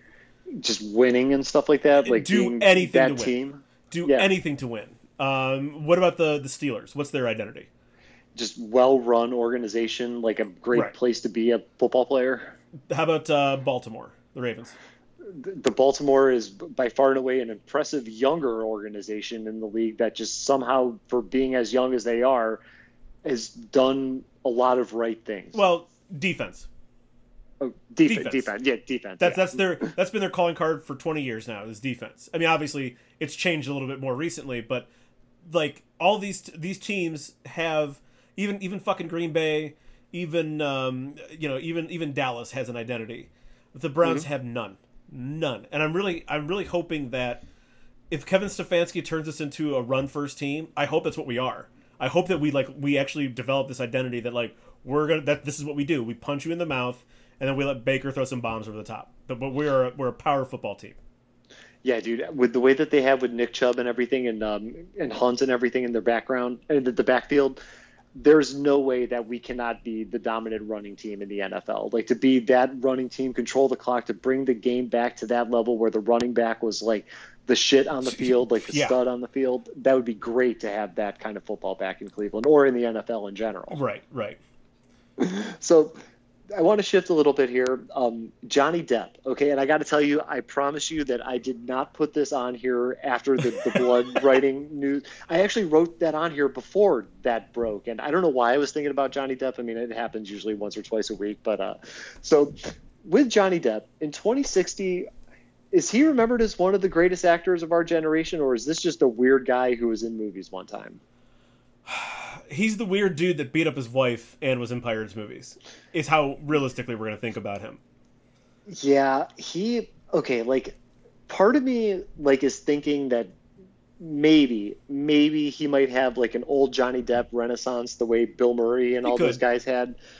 But I'm not seeing that right now. I see this guy who just loves dressing in scarves and hats and rings and playing music and, like, being Johnny Depp, then being Johnny Depp is somebody who actually works and continues to make movies and stuff like that. So I know that there's talent there and stuff like that. I'm not going to, like, deny that this guy or say that he has no talent, because he's shown it before, like, on the screen. It's definitely there. But I don't believe that he's an Adam Sandler type that could just all of a sudden flip the switch and turn it back on. No. I see it, like, if Johnny Depp was all of a sudden going to make a resurgence into doing serious movies and kind of shedding this idiot image that he's created for himself, he's going to have a couple flops in the beginning. Like, he's going to pick, like, the mob movie that maybe he shouldn't have done, or he's the like Vince Vaughn did with that jail movie where, like, Johnny Depp's in jail but it's like a really raw movie and stuff. He's gonna make these kinds of mistakes that I just think are not going to give him the opportunity to make the comeback the same way that maybe, like, a Travolta has, or old Bill Murray, even old Michael Keaton, for example. So because he is so goddamn weird, and there's this wife beating thing, and he's just so goddamn weird, I just can't see it. You know what I'm saying? I really cannot see him being remembered as, like, this definitive great actor presence of our generation. The caricature of Johnny Depp has overwhelmed the actor Johnny Depp. Like, yeah, there was a point in time everyone knew Johnny Depp was a weird dude. Like, that hasn't changed over time. Like, he was weird in the fucking 80s. So I mean, like everyone knew that, but, like, now his weirdness is, like, what he is. Like, there's not much of the actor left. Yeah, you're right. Like, the public has just totally focused in on this caricature of him, and that's what they see. They see the guy with the scarves and the hats and the glasses and everything like that. They don't see Fear and Loathing in Las Vegas. They don't see, like, some of his earlier greater stuff. It's hard to, man. It really is. Like, and even if I was not to see the guy in the hats and the rings, all I'm seeing is Jack Sparrow, and I will tell you, I haven't even seen a Pirates movie. I don't even know if I ever will. So can I give you a hilarious trip that you should try taking? Oh, go for it. So I've mentioned this podcast several times before, and I definitely think you should check it out. The We Hate Movies podcast. They did all 5 of them in a row, and it, like, the commentary on, like, what exactly is going on, but also, like, the ongoing commentary with Johnny Depp is bizarre. Like, it's very clear that, like, his interest in these movies wanes with each movie. That he is just less and less interested in being in these things. Yeah, I've heard that, number one, the movies get worse and worse as they go on. I've heard the first one is not bad. The first one is definitely not a bad movie. It's decent, like, popcorn, you know, pirate action stuff. Then they get away from, like, pirate stuff, and they get into, like, fucking magic and myth stuff. But supposedly, is it the fourth one or one of the last 2 is supposedly, like, a lot better than. It doesn't come up to the level of the first one, which, you know, it's fine. But, like, it's a lot better than all the other ones, supposedly. Like, somebody just decided to take this one movie very seriously. Somebody cared about it, basically. Yeah, it must have been, like, it must have been a new hire, like, somebody who actually gave a shit about their job and not, like, a seasoned screenwriter or something. Yeah. Because, like, the way that those movies, like, what they mean to me, it's just this franchise that I know it's made of, like, billions of dollars and stuff like that, but I just don't give a shit about it. I don't think I ever have. No, So there's some fun, interesting shit in a few of them, but like, blah, whatever. You want to watch interesting pirate shit? I'm telling you, go watch Black Sails. yeah, something like that I think would be way more up my alley than Disney Presents Pirates of the Caribbean. Yeah. But so if he's not going to be remembered as one of the greatest actors of all time, who? Just a couple people, or maybe one or two, whatever. Who do you think will be? Okay, so I have like a whole list here that I'll get through quickly. Okay. I pulled it out into sort of three different tiers, if you will.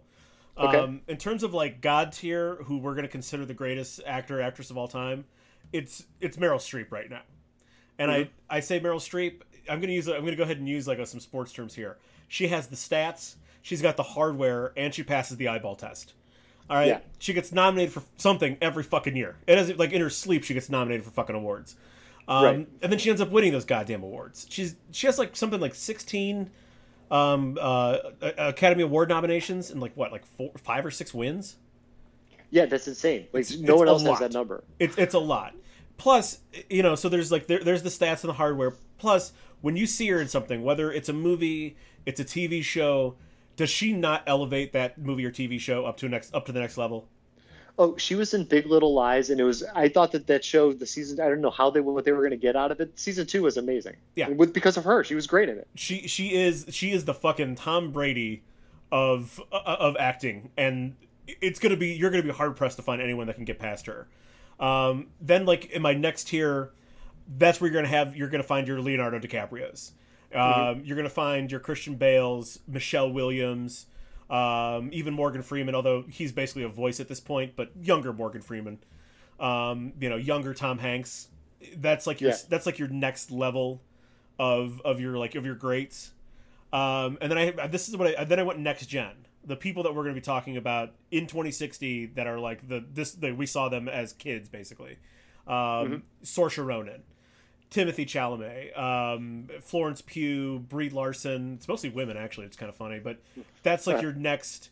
Those are going to be your next. Like every fucking year, these people are going to be nominated for Oscars. They're going to be doing Oscars, Golden Globes, etc., etc. That's like your next level.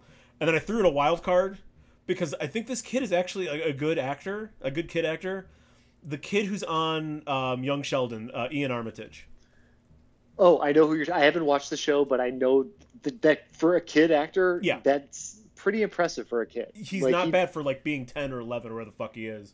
And actually, if that show wasn't related to The Big Bang Theory, I think it would be even funnier.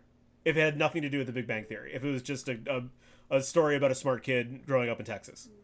Yeah, dude, I'm telling you, like The Big Bang Theory. Yeah, I've moved beyond it. I'm not gonna lie. Like there maybe would have been a point in time where it was cool, mindless, TV to watch while I eat or something like that. But what the show has become in the course of the last like 5 years is just this staple of like just shitty television that just somehow went on forever. Went on way too long. Yeah, I'm telling you, like the kid, he's got some chops. I've seen some like clips and stuff like that of the show. I just don't care for it because it's a spin-off of The Big Bang Theory, which is probably why just a show about a smart kid would work a lot better. And I'll tell you, I hope that CBS doesn't sink their teeth into that kid because I really don't want a potential career to be ruined by him to just be the face of the next CSI. He's going to be Sheldon for the next 20 years of his life. Yeah, they do Sheldon the college years, and then when the kid's older and stuff like that, it's like what happens to Sheldon after The Big Bang Theory. And so, I mean, who knows? The kid could have a career his entire life off this one character. I just hope that's not the case. Right. How about you? How do you see this breaking down? So like I kind of in a way did like what you did with like a tier and stuff like that. Like you got that right on Meryl Streep. I think Daniel Day-Lewis is in there. Ooh, like, good call. Good call. He's definitely, as far as like the older guys, he's definitely up there. Like there's something about Daniel Day-Lewis as far as the guy, not like a non-female god category person. There's something about him that is just like a cut above the rest. Can I give like just real quickly? Whereas Meryl Streep is sort of like Meryl Streep is the LeBron, Daniel Day-Lewis might be Michael Jordan, where he takes over and he's going to be the one that leads us to the win. Yes, I gotcha. I definitely gotcha for sure. So like I like him up there. Like I'm telling you, man, I I really wanted to put Jack Nicholson in some of these categories, but he's like, I don't know. Jack is like a personality Yes. actor hybrid almost. You know what I'm Yes. saying? Where even as great as he was in The Departed, I feel that when Scorsese went up to the screenwriter, whose name which is escaping me, and said, "Hey, by the way, I got Jack Nicholson to play this part," this screenwriter completely revamped the script to be more like Yes. Jack Nicholson. Yep. So I like Leo is definitely like as far as people that are slightly above us in age, Leo is definitely like the cream of the crop. Like it doesn't really get much better than DiCaprio. Like Bale, Tom Hardy like is a great actor, but I'm still waiting for him to have that Yes. role that Yes. laments him. It's not going to be Venom because Venom wasn't all that great, but he'll get it eventually. He'll get it eventually. And as far as people that are like our age or whatever, maybe just like slightly younger or older, I'm all on the Brie Larson camp. One of the Maras is going to do something substantial. Like right now, it seems to be Rooney is Rooney is definitely the better actress, and Kate Mara. Not that she's a bad actress, but Rooney Mara is a better actress. way And better actress. Kate Mara, I could see Kate Mara headlining a TV show of her own. Yeah, yeah, that's exactly what I could see. It's something like the Kate Mara, whatever, something like that. She's more of a personality than Yes. like an actress and stuff. So Rooney is like it's going to be at some point in time. She's got it. I think she's just waiting to get there. And now that she's had been with Joaquin Phoenix, some of his chops is going to rub off onto her. I'm assuming that's what's going to happen. And the other thing too, like I'm not going to throw this guy out, but Robert Pattinson is going to he in the next 10 years or so, this guy is going to change a lot of opinions, and it's really hard even for me to disassociate him with Twilight. Not, I know, like, believe me, I'd maybe seen all of 15 minutes of the Twilight movies total, but that movie was just such a phenomenon, and him as the vampire, like I still have a hard time disassociating that. But in the next 10 years or so, he's going to work with every A-list director known to man. Like he's already knocked out a bunch of them, and that resume is only going to continue to build. And whether it's Batman or a couple roles down the line, but Robert Pattinson is going to be a big time name as far as actors that are younger than us. Yeah, no, I 100% agree with that. It really helps that I've basically seen none of Twilight. So, That yeah. like other than a few clips and like some memes and stuff, that like I don't have that taste on my mouth for either Kristen Stewart or Robert Pattinson. Yeah, I gotcha, dude. Like, and that's a good thing. Like, because I have a feeling that with those, just knowing the stigma and the cloud that hangs over those movies, I'm not going to like them. So if as long as I don't keep watching them, I'll never actually be impacted by them, which Right. allows me to view their work way more And objectively. And right. Pattinson's done some good stuff. Right. And let's also talk about how teenagers usually aren't great actors. And that really fucking shows with Kristen Stewart especially. As she was like fucking 15 or 16 when she started in those movies. Right, of course. Yeah, their talents aren't developed yet and everything. Like those roles, are basically just ways to make money and get their names out there, to take it as seriously as you possibly can as a 15-year-old. But if you have the chops and stuff, like as I do believe Pattinson does, like there's a big time career ahead of him in the Yeah, future. for sure. Oh, you know who I forgot I should have mentioned too. He's gonna be big like in this coming decade. John David Washington. Oh yeah, This next decade is gonna yep, be his for sure. yep, dude. Like Ballers number one, love Ballers. Yep. But the jump that he's made from Black Klansman to now Christopher Nolan's Tenant and being the star of it, Yep. you don't make those kind of jumps if you don't have any kind of skill or talent or whatever. Like he's got a lot to be proud of, and I'm telling you, like I don't know if he could. Denzel is such an icon that I don't necessarily know if he will ever be like that level of icon, but he sure as fuck will be a great goddamn actor. Mm-hmm. Absolutely, 100%. So when it comes to diversity in Hollywood, which Hollywood is definitely getting more diverse, but by 2060, which of the major like franchises, like the Bonds, the Batman, Sure. Spider-Mans, etc., which one of these will be the first to recast the lead role as either a person of color or a woman? So this is an interesting question, and it also, especially with the comic booky kind of stuff, it opens up some like sort of caveats and other doorways and stuff. Hmm. I do want to start with Bond though, because I think this is an important one, and I think Bond will be fairly resistant to change. Um, like it's I just have a feeling it's almost always going to be a white guy, but like Daniel Craig's done after this current Bond comes out. I think next year. Right. Yeah, it got pushed into next year. Daniel Craig's done. Like we know that he's not going to do any more unless something bizarre and something drastic changes his mind. He's not going to do it again. How this hasn't just been given to Idris Elba, I'm not sure. Like Yeah. this should already be like a done deal that whenever they can go back into like full movie production, Idris Elba should be Bond. So it just to me it just should fall into his lap. Seems like a home run. It seems Yeah, like this should have been done a while ago. yeah. So, but I think in general Bond will be kind of resistant, especially like when you think about like the character that Bond is. People would throw a fucking fit if there was, let's say Bond was, Charlize Theron. It was Jane Bond or whatever. Janet Bond, doesn't really fucking matter. And she was out there seducing men and women, fucking them, being, you know what I mean? Like, there would be a segment of people that would fucking throw a fit about that. Yes. So I think Bond is just a little bit more resistant to change than some of these other ones. But, like, again, I would be, if someone other than Idris Elba gets named the next Bond after Craig, I will be fucking shocked. Shocked. Yeah. Bond is a little too British and a little too or originated in Britain or whatever. Like that's where I see the resistance coming from. It originates from this like sort of very old school male power fantasy. Is this Yeah. whole character? Yeah. Yes. Yeah. There's this whole thing, and I hate this guy. I thought at one point in time he might have been a voice of reason on the other side, but Ben Shapiro has gone totally off the fucking deep end in the last like 2 years or so. Yeah. And he made this like big tirade about Bond being the male fantasy and stuff, and it would never work as a woman and everything. And like that, I know that is like at the core of the anti-change in Bond. I know that's what the argument is. Yeah. Yeah. So yeah. Oh, sorry. yeah. Continue. Oh no, I was just gonna say, like, man, I do think that it should be Idris Elba, and I hope to God that we get that sooner than later. Bond being a woman, I know that is like really that's going to be a fight that people fight till the way end, but I could see it maybe happening in 2060.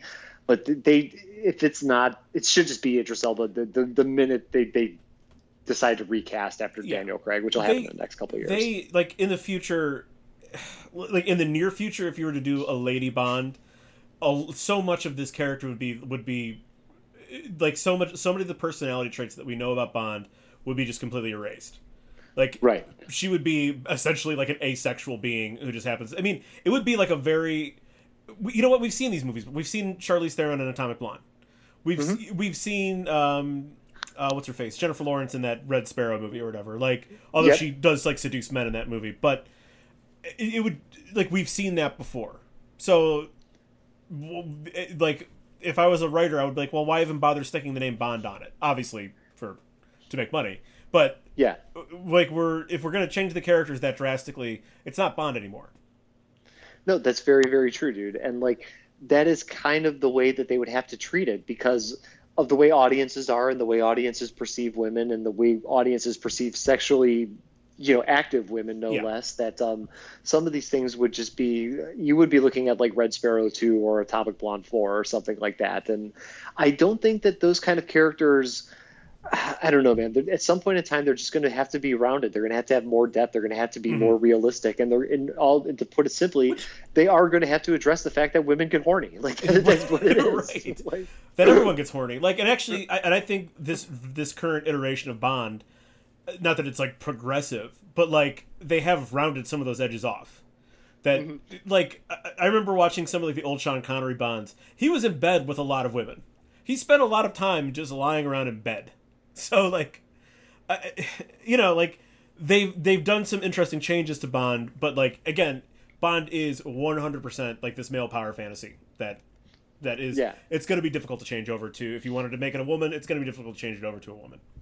Yeah, I got you, dude. I gotta say, like, if I was gonna say like let's just say, for example, that Idris Elba does not get cast as Bond.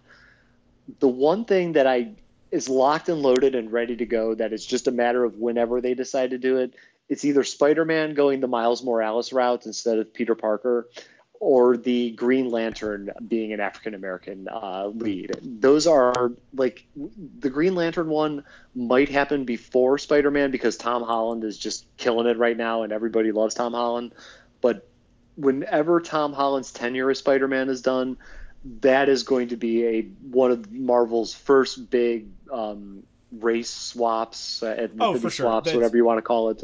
Yeah, you're right. That was actually my next point here, was that like we already have Miles Morales, an Afro-Latino Spider-Man, and as the Into the Spider-Verse will tell you, there's female Spider-Men, there's Spider-Women, there's black, there's white, there's a whole diversity of Spider-Men in the Spider-Verse. So like, why the fuck not? And because this is a character that you can easily, it doesn't like, you don't all have to be bitten by radioactive spiders. We can make you into the Spider-Man however the fuck we want to. It's a very movable character. Mm-hmm. Definitely, dude. Yeah, that's one that I think that people they're kind of ready for. There's something about it that I think the Andrew Garfield ones were like one that was just like, okay, maybe we shouldn't do the same shit, even though it was only the second incarnation because they were so bad. Yeah. And then Disney showed how to do it right, and the next evolution of the character is to go to swap him out with somebody of a different race or ethnicity for sure.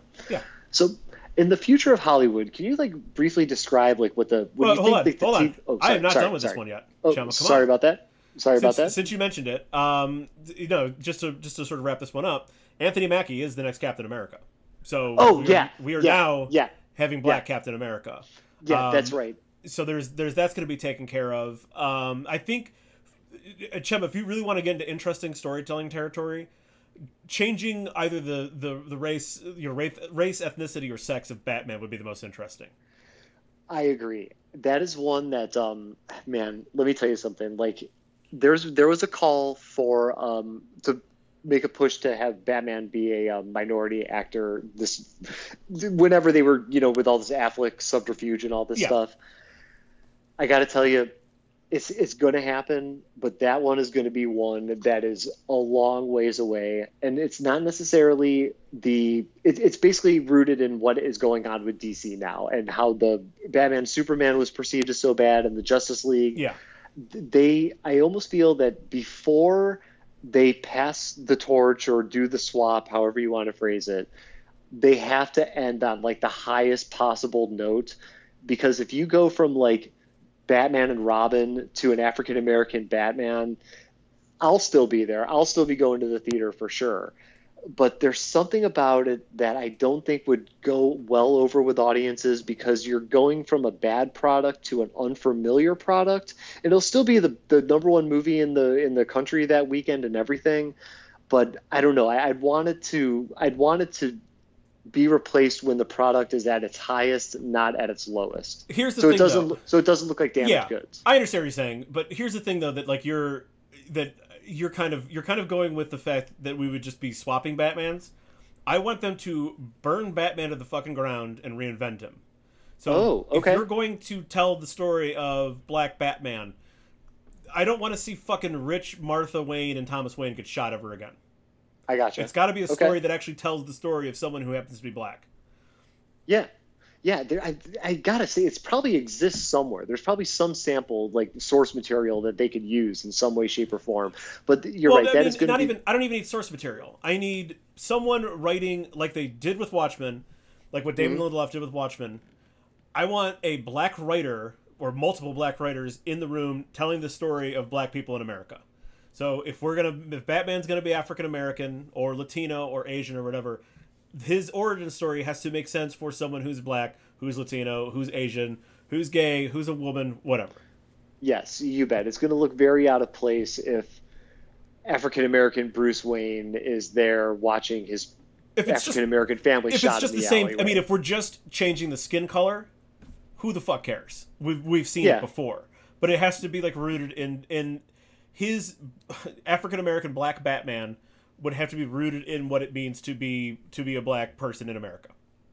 Yes, of course. They would need that to connect with the audiences and stuff like that. And when you say that, there's now that I think about it, there's no way that the color swap would just work. There's no way. Like it would look really. I It would guess it look would look very. It really would really look thrown very. together. It would look very. It would just look very shallow and like an attempt, like, hey, black people, look, we have Batman's black now. Like, okay, Yeah, but we're still telling the exact same. Erase the skin color. You're telling the story of a privileged person whose parents get killed and has billions of dollars at his disposal to do whatever he wants. right. You're not necessarily capturing the story of African Right. Americans in America through that lens. You know Which what I'm saying? again No, is just another advertisement for why everyone should be watching Watchmen right now. yeah, exactly. Yes, and I believe me, I could never recommend a show more because, goddamn, that was some good ass stuff Yeah. for sure. That was some good ass stuff.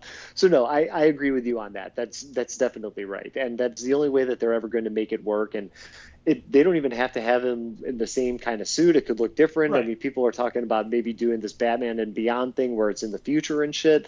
And I'm telling you, like at some point in time, they are going to have to do this. Like Superman might be one of these properties that might be off limits. Like there is something about Superman that, well, number one, it's got a lot of problems on the big screen. So Yeah. once Henry Cavill's tenure with the character is over with, we're not going to see Superman on screen for a while. Probably not. But Batman is going to be one that is going to have to change. Like at some point in time, it will. Oh, for sure. For sure.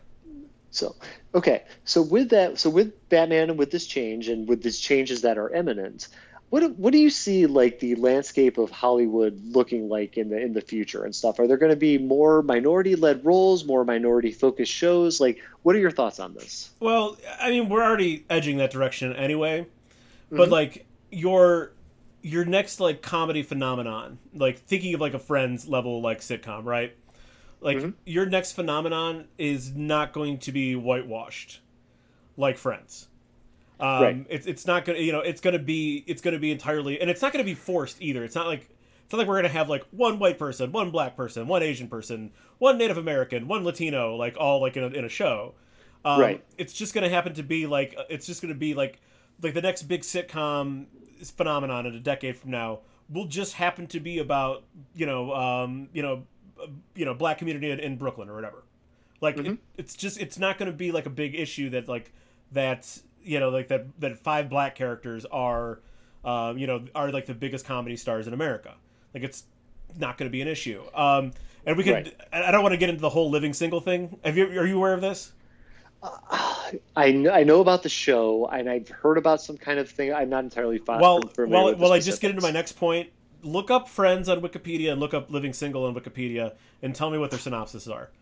Okay. But I'll just finish up my rant here pretty quickly. But it's not going to be like we're not going to have like news clippings about the romantic lead in a movie being Asian or Hispanic or black or whatever. Like that's not going to be newsworthy whatsoever.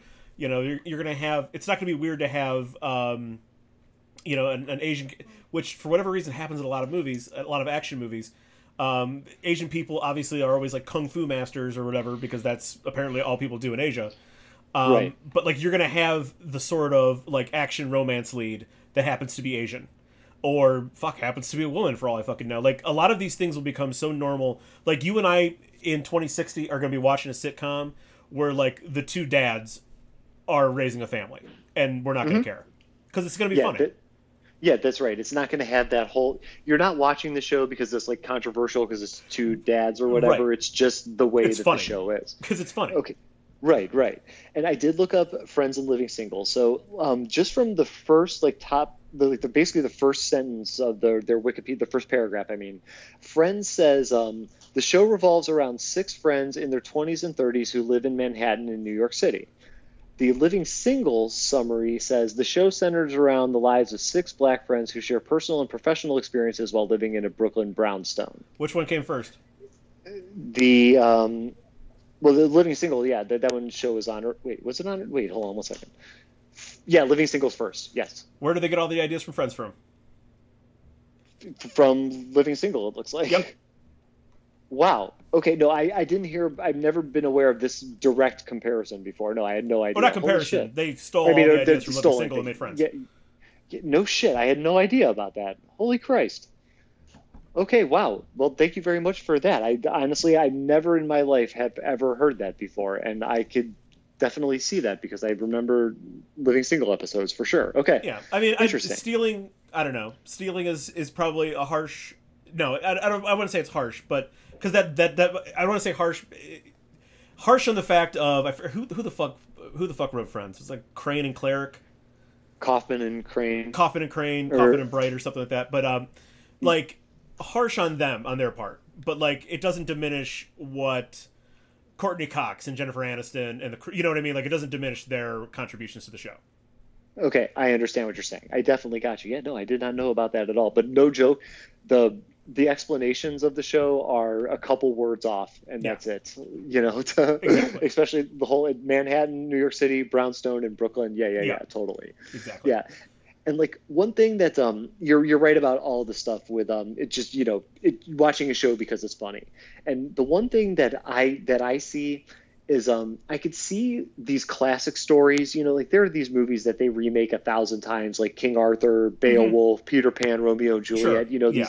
these staple stories of our times and everything. At some point in time, you're going to see like Romeo and Juliet. Now, it may not be like, in medieval times or whatever, but it'll be Romeo and Juliet, but as African American actresses, but actually under the banner of Romeo and Juliet. The same way You might it'll get Romeo be, and Romeo. yeah, you could easily get Romeo and Romeo too. Yeah, you bet. You never know, like with the way that diversity is shaping the industry.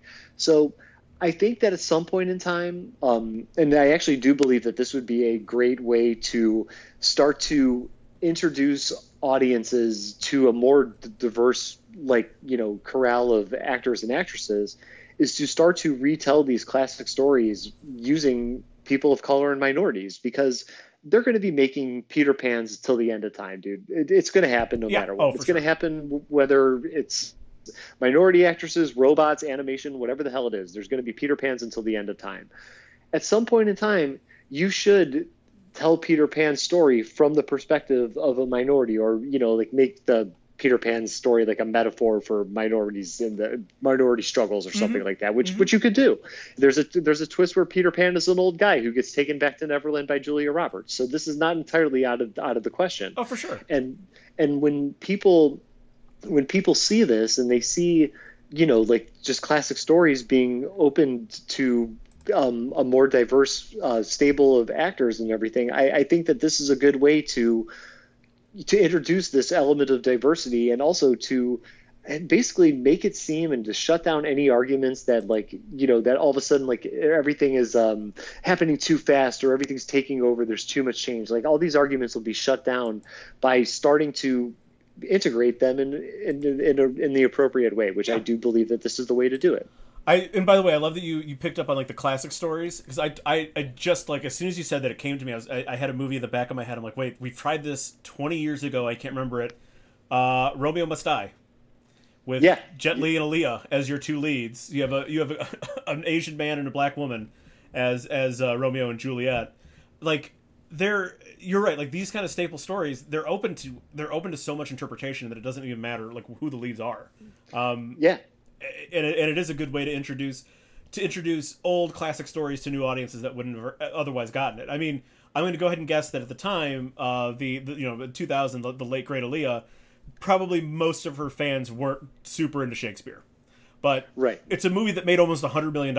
So Hmm. Yeah, I'm telling you, dude. And those stories are they're so central to storytelling, to entertainment, and that's why they're retold and revamped over and over yep. again. That even if for some reason Peter Pan 10 tanked, Peter Pan 11, 12, and 13 will be right there. You Yeah. know what I'm saying? Like, Mm-hmm. these studios have no reason to fear for their franchises, because they're going to be making these movies. If they're bad, good, shitty, whatever, they're just going to Oh, be for made. sure. They're perennials of Oh, entertainment. you'll get a fucking you'll have like a Robin Hood on TV at some point. That's black. Yeah, yeah, yeah, That yeah. Of or course. whatever. That's a lesbian. Like whatever. However they decide to interpret it. Real quickly, if Idris Elba doesn't get Bond, can I give you the obvious next choice? Who's that? Henry Golding, Henry Golding. Why do I know that name? Crazy Rich Asians. Oh, yeah. Okay, yep.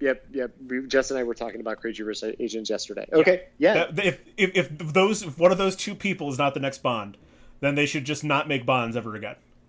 Yeah, that dude is slick, man. I could see him doing it for sure. Yep. That guy is slick. Yep. Slick.